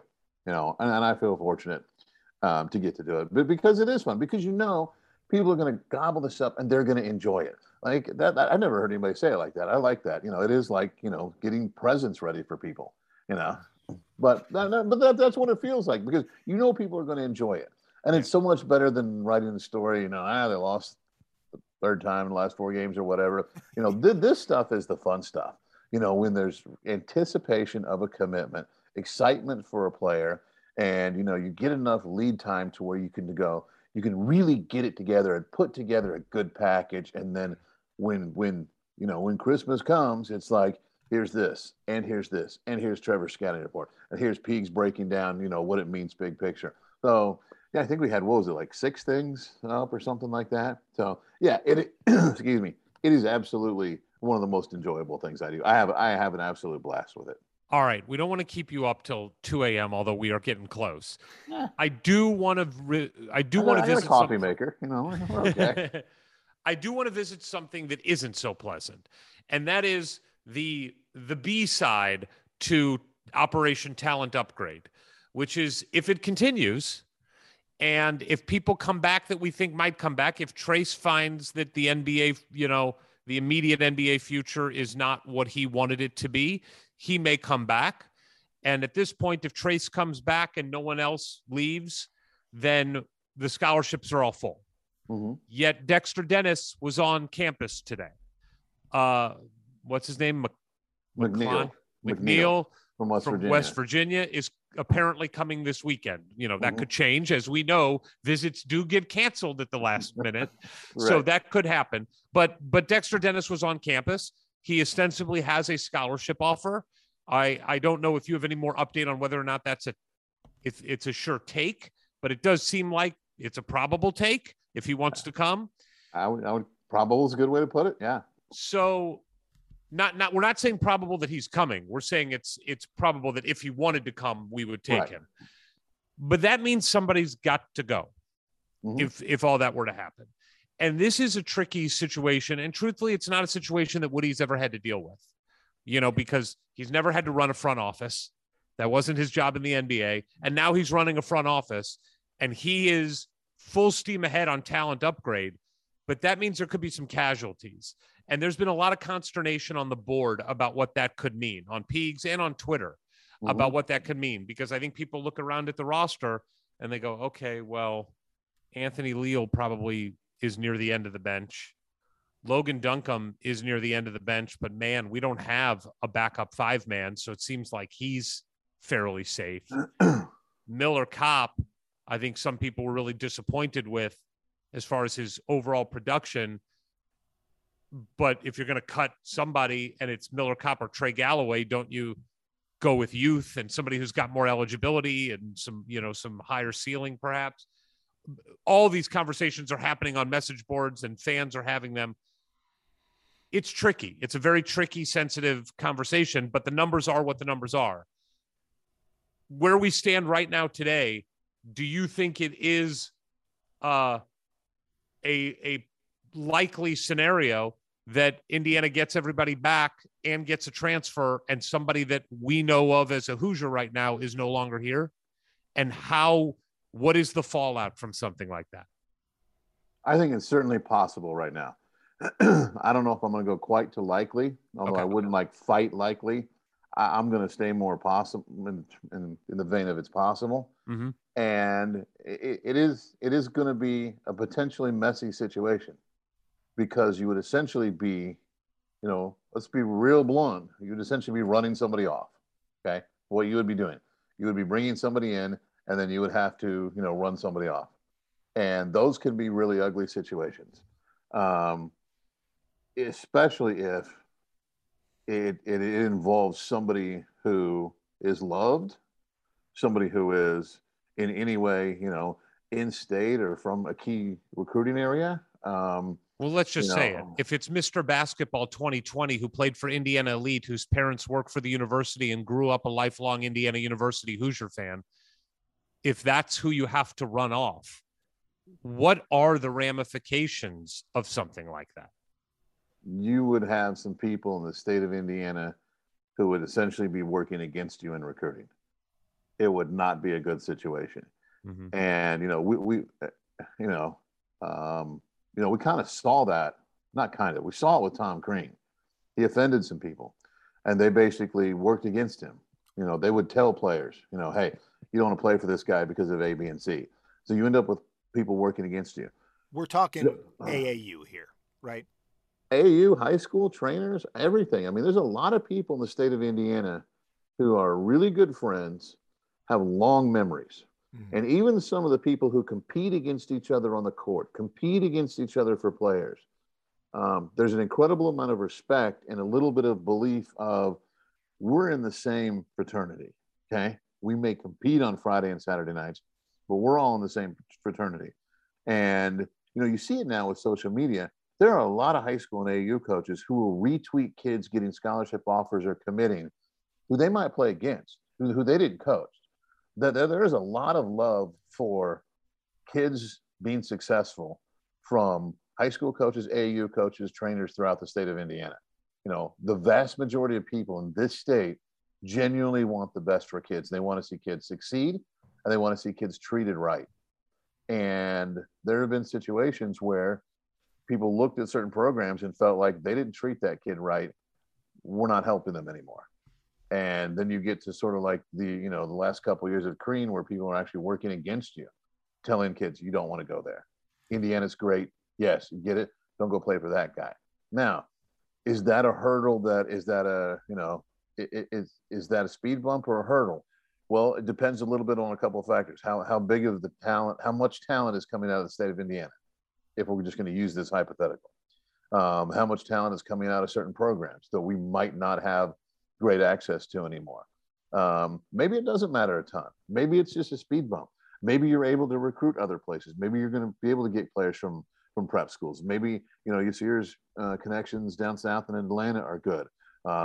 Maybe Brian Walsh's connections, more North Ohio over to the Northeast quarter are enough. Maybe that's the case. So it's not as if, it's like a death sentence or anything, but it is one of those things that you look at and you say, okay, do we want to put up hurdles in front of our recruiting that don't currently exist? And I think that's kind of where you look at it when you look long term. But that's looking long term, and right now Woody's view is more short term. Hey, we need more talent.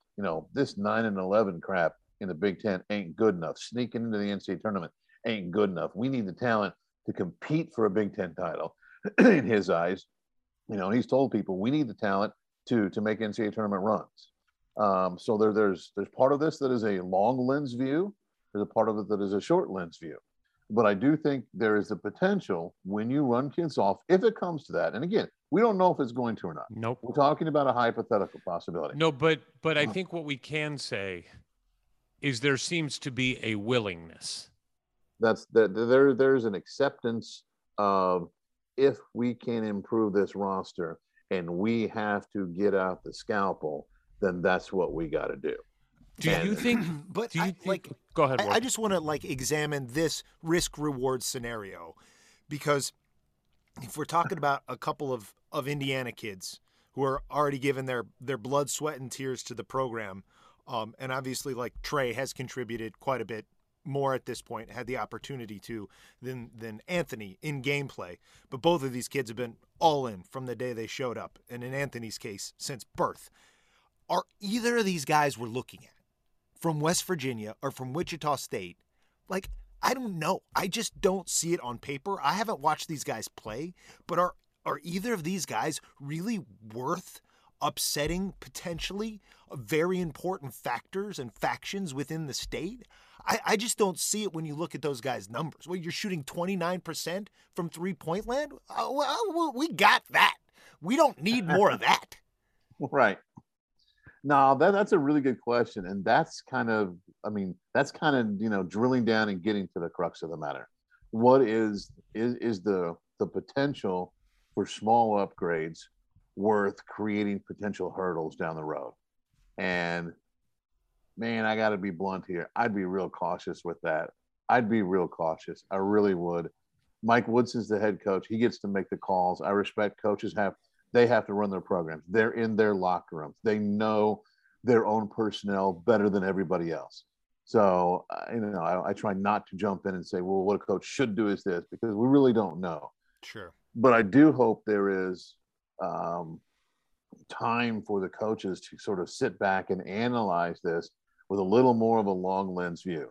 What would be the ramifications down the road? And is it worth it for these guys? We're talking about role players. Okay. We're talking about complementary role players, and maybe they would be upgrades over your, 11th, 12th, 13th guy. Okay. But do you want to, and that's another part of it. We're not talking about, okay, Malik Renault a Malik Renault level kid is in the transfer portal, or, what's his name from Iowa State? Okay. We're going to get a kid who's going to come in and drop 18 a game in the Big Ten. If it was that, then I think it's a little different conversation. Okay? Exactly. But if you're talking about incremental improvements and the potential for recruiting hurdles down the road, I think some real calm, thoughtful, in-depth conversations being had, I think that would certainly be prudent at this point in time. Yeah, because the truth is, if you're improving your 11th best player, let's just say, that's not going to help you win a basketball game. I mean, maybe it helps you win maybe one game by luck that the 11th guy plays a bunch because of foul trouble or an injury or a suspension. But that's not who's winning basketball games. Well, and I would argue there's a much bigger risk even in terms of what's going to go on in your locker room. Forget the state and what's going on with future recruiting. It's like if you potentially run off a kid who is beloved and a leader, for some incremental maybe improvement that nobody knows from Adam. I think now you're even playing with the chemistry of your own team potentially. Yeah, I mean, I wouldn't it's get it. certainly possible, and it's college locker rooms are different from NBA locker rooms. NBA guys are pros, and they are playing for a paycheck. Okay, Yeah. And they don't live paycheck. together. They don't live together. And then I've covered some teams where the guys that they play basketball really well together. They honestly really didn't give a shit about each other outside the games, and nobody was offended by that. Are you watching? The pros? Are you watching Winning Time? I have not seen it, and I have not gotten on it yet. Ward, are you caught up? No, I'm only 2 episodes in. Here is the synopsis. They're all assholes. All of them. Every last one is an idiot, a selfish prick, a prima donna, a just dickhead, a drug addict. It paints such a horrible picture of these guys. It really does. And Jerry West is the biggest cocksucker that's ever played basketball.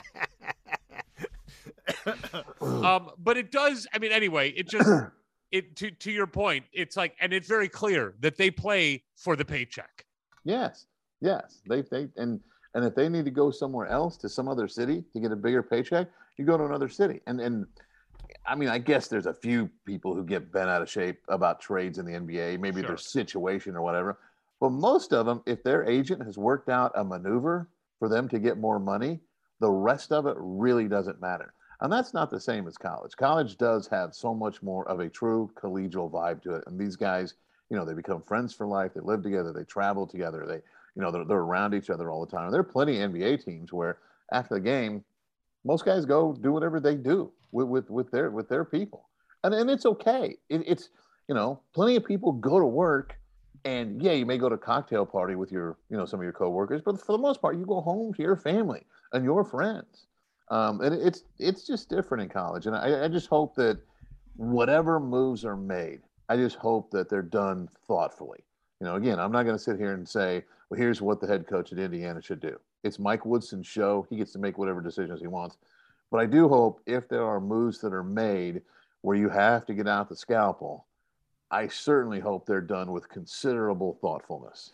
Do you have any sense for why, with a team that seems to lack shooting, that is the number one thing that they could really target, that Antoine Davis, the leading scorer in the country, who grew up in Bloomington, whose father still speaks lovingly and glowingly about Bloomington, we seem to make no attempt to go after him. And schools like Maryland and Kansas State and Georgetown are the front runners. And it seems like we didn't even reach out. Do you have any sense for, did Mike Davis make it clear or make it known that Indiana was not a player for Antoine, or what happened there? I don't really know, other than, Woodson never, pointed at that guy and said, go after him, So I don't know if it was a slip through the cracks. I don't know if it was hey, we're further down the road with some other guy, so let's keep on the path we're on. I don't really know. It's a good question, but I don't know exactly that I have a great answer for it. Do you want to keep going on that? No, not on Antoine. I was going to go to my next question. I was going to start steering the ship back in a positive direction. Yeah. Well, I was going to, but before we do that, can I ask about next weekend, because it's a huge recruiting weekend? Oh, sure. Yeah, please. Great.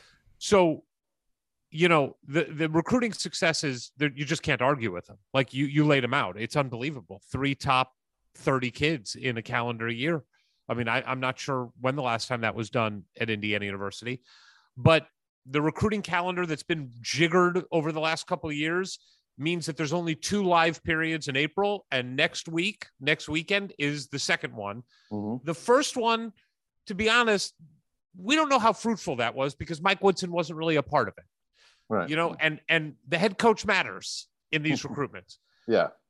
Do you have any sense for who you think they're going to target coming into this second recruiting weekend, and who is, as the fans that are just dying for who we should focus our attention on, what are the names that we should be focusing on for this weekend? Yeah, we gave you almost 18 hours after just to celebrate Malik. Now we need the new one. Let's go. That's exactly right. Let's go.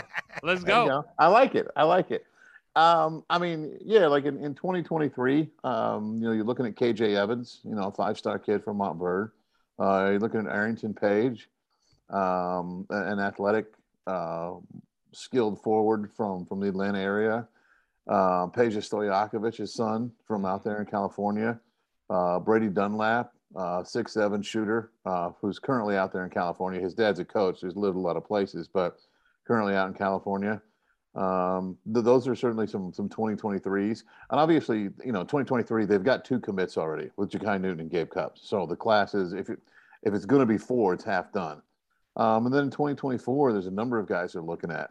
Kenai Ruth is really good. But Rabbi, let's be honest. The way this staff operates, 2024 is meaningless. I mean, it really, who the F knows what they're going to be thinking or doing? Because there's the 2023 fall kids, then there's the 2023 spring kids, and then there's the 2023 portal kids. There are 3 recruitment cycles that will happen before 24 that could totally reshape this roster. Yeah, that's true. And this staff does seem to be going a little bit more like what is directly in front of us. Yeah, but that's all that it's only been a year. So like only now can they really be looking. Yeah, I actually think it's gonna. I think the lens is going to get a little longer only because it has to, because you're starting to get some roster stability. There's some guys you look at and you go, they're going to be here for 2-3 years, 4 if you keep Logan Duncan and Leland Galloway, and Jordan Geronimo probably 4-year guy. So they're getting to the point to where it's like they can start adding some pieces for the future, like they did with Ja'Kai Newton and Gabe Cupps, 2 2023 kids who they got early. Those kids were already committed before the spring of their junior year. So I think they're starting to, look not real far down the road, but a little further. Okay, if we did something in 2024, who would we want to go after? And the other thing that's kind of happening here is with the portal, some schools are really heavy in the portal.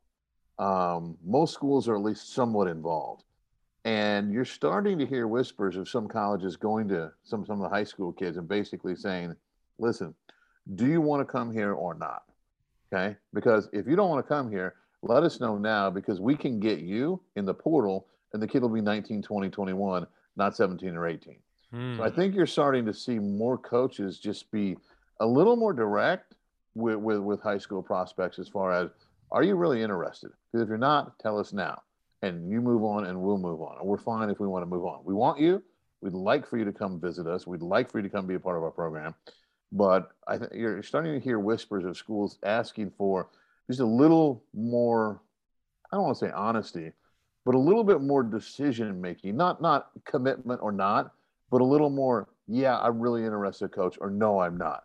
Just I think this process is getting sped up a little. And I think you're going to see some kids basically by June get asked, okay, are you going to come on an official visit or not? If not, we're moving on. So I do think you have to start laying a little more groundwork moving forward and getting in on guys to find out, do we want him? Does my head coach want him? Does he want us? And are we comfortable taking him, or would we rather go in the portal? There's just more decisions that have to be made from both sides, from the players and from the coaching staffs. Do you feel like Indiana has made a decision to move on from Xavier Booker's recruitment? I think we're going to find out this weekend. If Mike Woodson sits on him, watches him a lot, then I use back in. If the head coach doesn't watch him play the first April evaluation period and doesn't watch him the second of April evaluation period, I think we've got a pretty indication of what's been decided there. Do you remember a time where you had kind of this little direction on who the head coach was going to sit on, coming into the second April recruiting period? It just seems like there's more uncertainty with this staff when it comes to these recruitments that are a year out, if you will, than there has been in the past. And look, again, results are what matters. So maybe this is just the way that he operates and it works this way. But it is weird that we're not all laser focused on, okay, who are we going to go? Are we going to go 3 deep or 4 deep? You know, like, and there's nobody that we know he wants KJ Evans, but I mean, we just don't know. It's just a very different thing. It feels like a very different dynamic. Yeah, and especially because the first period, and these evaluation periods in the spring are 3 days, and it's really 2.5 days. It starts Friday late afternoon, early evening, whatever you want to call it, and then runs through Sunday afternoon. So they're really quick. And Woody was there on Friday, but he watches Gabe Cupps and Ja'Kai Newton, 2 kids who've already committed. So that doesn't really tell you anything about the focus of potential of prospects. Okay, it just tells you he went to watch the kids who he's going to coach, and so he could see him play, talk to them, and have some feedback for him and that stuff. The assistants obviously were all out, but Woody had, I believe it was a wedding or something like that on the weekend. So we don't really know for sure, like, if he's even at this point dialed in on, okay, here's my 1, 2, 3, 4, 5 in 2023. I know. Here's my 5 guys in 2024. I really want to get eyes on to decide, do we try to bring them on campus in June? How much time do we spend watching them in July? How much time does the head coach spend? Is there anybody we want to go 3 deep or 4 deep for, like they did with Jalen Hutchifino, down there in Atlanta? They're sitting 3 deep there. I think it was McEacher in high school. So we don't know at this point, because I don't know that Woody's made any of those decisions, because I don't know if he's seen him enough to make those decisions. So I think the second evaluation period is going to be a little more of the head coach getting a look at some guys and trying to decide, okay, hey, I really like, maybe he likes, Page more than he likes the other shooters. Maybe he decides, hey, I like the forwards who can shoot better. I like Page, but I'm gonna go, with Stojakovic and Dunlap more. And then he's going to have to decide, okay, who do I like? Who do I want? Who am I as the head coach going to spend time talking to in April and May? Who are we really going to try to get on campus in June? And then who are we really going to sit on in July and really go after hard? Because you certainly want to get to a point in July. You want to know coming out of July, you want to really know who you have a chance to get. I mean, you do not, once you get to the third period in July, there needs to be no more guesswork. It doesn't mean you know who you're going to get, but you know who you want to try to get. That list should be very ordered. Who you have a shot at. That's what I mean. All who you want and who you got a shot at. And you are moving guys up or down, and sometimes you're crossing guys off. Either, hey, he's not good enough for us, or, hey, we know we're a long shot, so we ain't wasting time. And even though July sounds like it's a ways away, in recruiting cycles and everything, it goes fast. It goes really fast. Because you get 2 live periods in April, you get 3 in July, you can get kids on campus in June, but a lot of these kids, they're going to be playing in May and June. They're going to be up there at the Run and Slam in Fort Wayne. They're going to be at the NBA Top 100 camp or what have you. They're going to go to the Pangos All-American camp, and then July, the big shoe company events, they go quick, man. I mean, July is a sprint. It is an absolute sprint, and you better be really dialed in by the time you get to July. Rabbi, this roster construction of this IU team, look, we're all obviously going to be waiting with bated breath for Trace to make his decision. But other than that, we got a pretty good idea of what this roster is going to look like this fall and even going into the following year. So you're Coach Woodson, and of those players you just named, maybe some you did not, who do you think, when you look at where the strengths of IU are going to be, look, we could talk about transfers this year. I think we already kind of covered that. So I'm more like, when you're looking at a couple more slots in 23, anticipating who's not going to be here in 23, who do you think we should be going after? Shooters. So like Dunlap, Stojakovic, would those be like 1A, 1B? Well, you got to go after KJ Evans. Yeah. I mean, if you can get a top 10 kid, you take a top 10 kid and you figure out the rest of it. Okay. Fair. But you have to, at some point, look at your deficiencies. Basically, okay, what were key reasons we lost last year? And try to rectify that. You want as many options as far as how to win a game as possible, certainly. But if there's something clearly that's costing you games and you have an opportunity to rectify those deficiencies, then you want to do so with all urgency. So, I know Woodson wants more length on the perimeter, length and athleticism, and he wants shooting. And ideally, you want shooters who are 6'5" or taller. They just do better at the high major level. Yeah, there's guys like Jordy Holes out there, sure. But finding the next Jordy Holes, I mean, if you can do that on an annual basis, go work in the NBA because you're going to make a ton of money. You're going to be a millionaire in a hurry.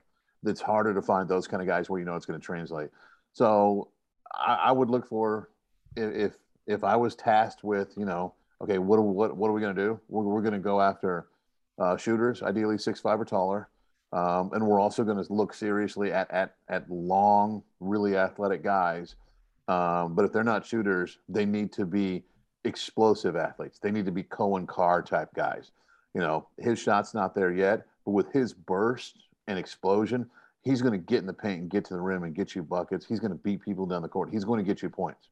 You need to play a little quicker to utilize his gifts and maximize his impact, but certainly you could go that way.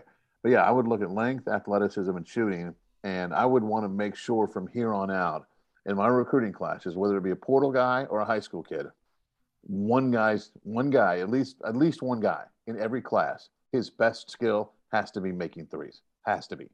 At least one. And some years, if I got a chance to get two, especially if they're 6'5" or taller and they're athletic, I might take two of them. Yeah, you got to have post defense. You got to have post scoring. You got to be good on the front court. The post and the point, you got to start there. You have to be good in the post. You don't have to get a ton of points.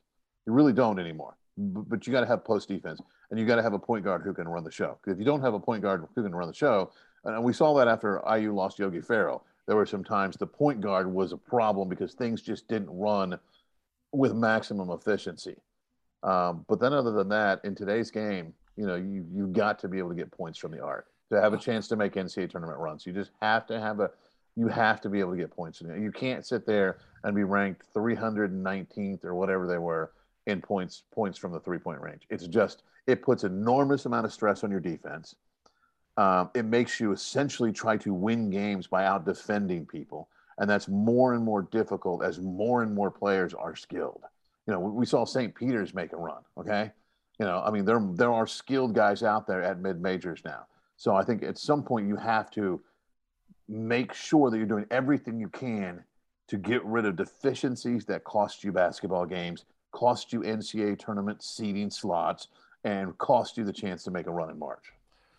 I would also think that, with getting Malik and the upgrade of talent that's happening, with having a nice foundation with Jakai and Gabe, I would hope they would be real picky about those two other slots. And while I know people love and are tantalized by Cohen Carr's athleticism, he's a bit of a project from a skill standpoint. And I'm not sure they need to take that kind of bet or make that kind of bet. I think they could be real picky on, we're talking premier talent or premier skill, like a shooter, like we're talking about, a Dunlap or a Stojakovic. I get the being enamored with the athleticism, but man, we just keep the talent train going. One final question I got before we let you go, unless Ward's got another one after that. I got one more. Okay. My final one is, Rabbi, we've got 3 5-stars on the team.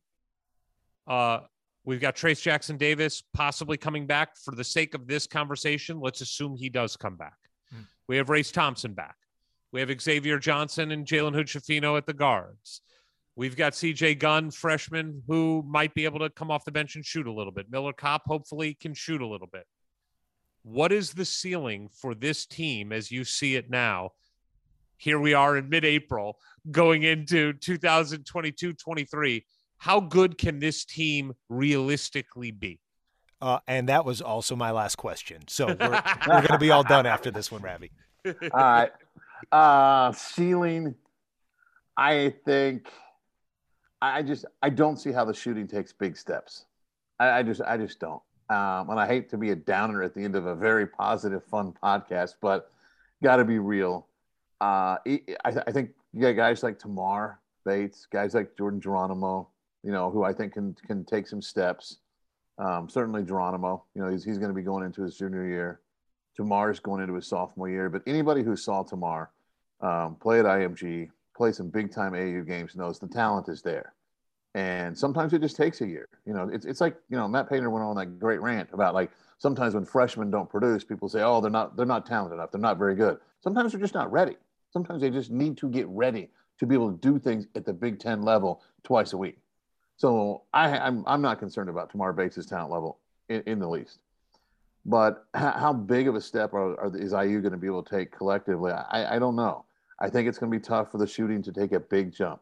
You know, can they maybe improve incrementally? Yeah, they could, probably should. But I just don't see a big jump. The front court should be terrific. If Trace returns, that'll be one of the better front courts in the country.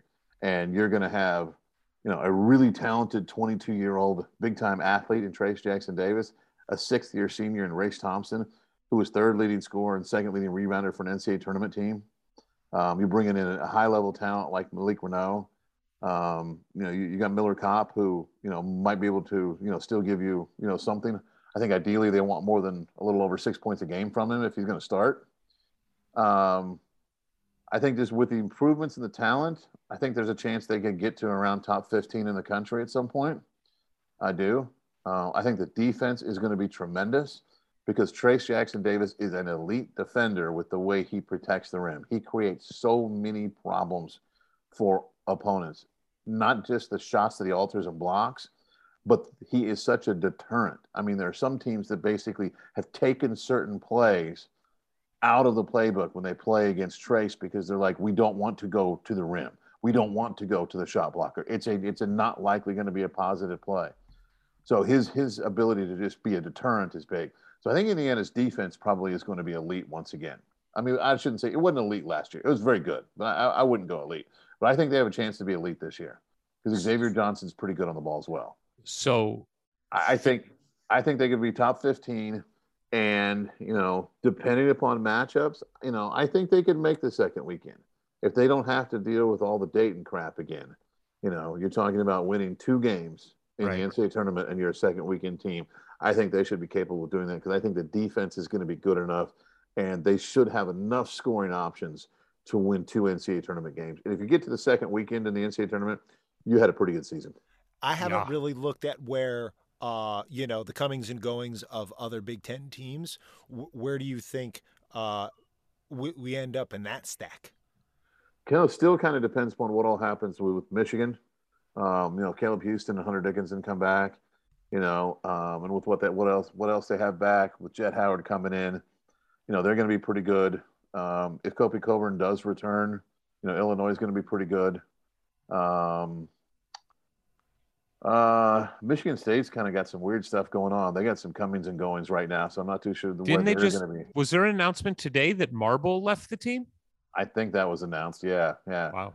It either was announced or people were speculating it. I didn't really have time to like dial into too much. I didn't either. Outside of Malik Renaud and IU and recruiting, but so I mean, I think they could make a run at top 3. I think they could make a run at it, but I think it's going to be one of those situations where.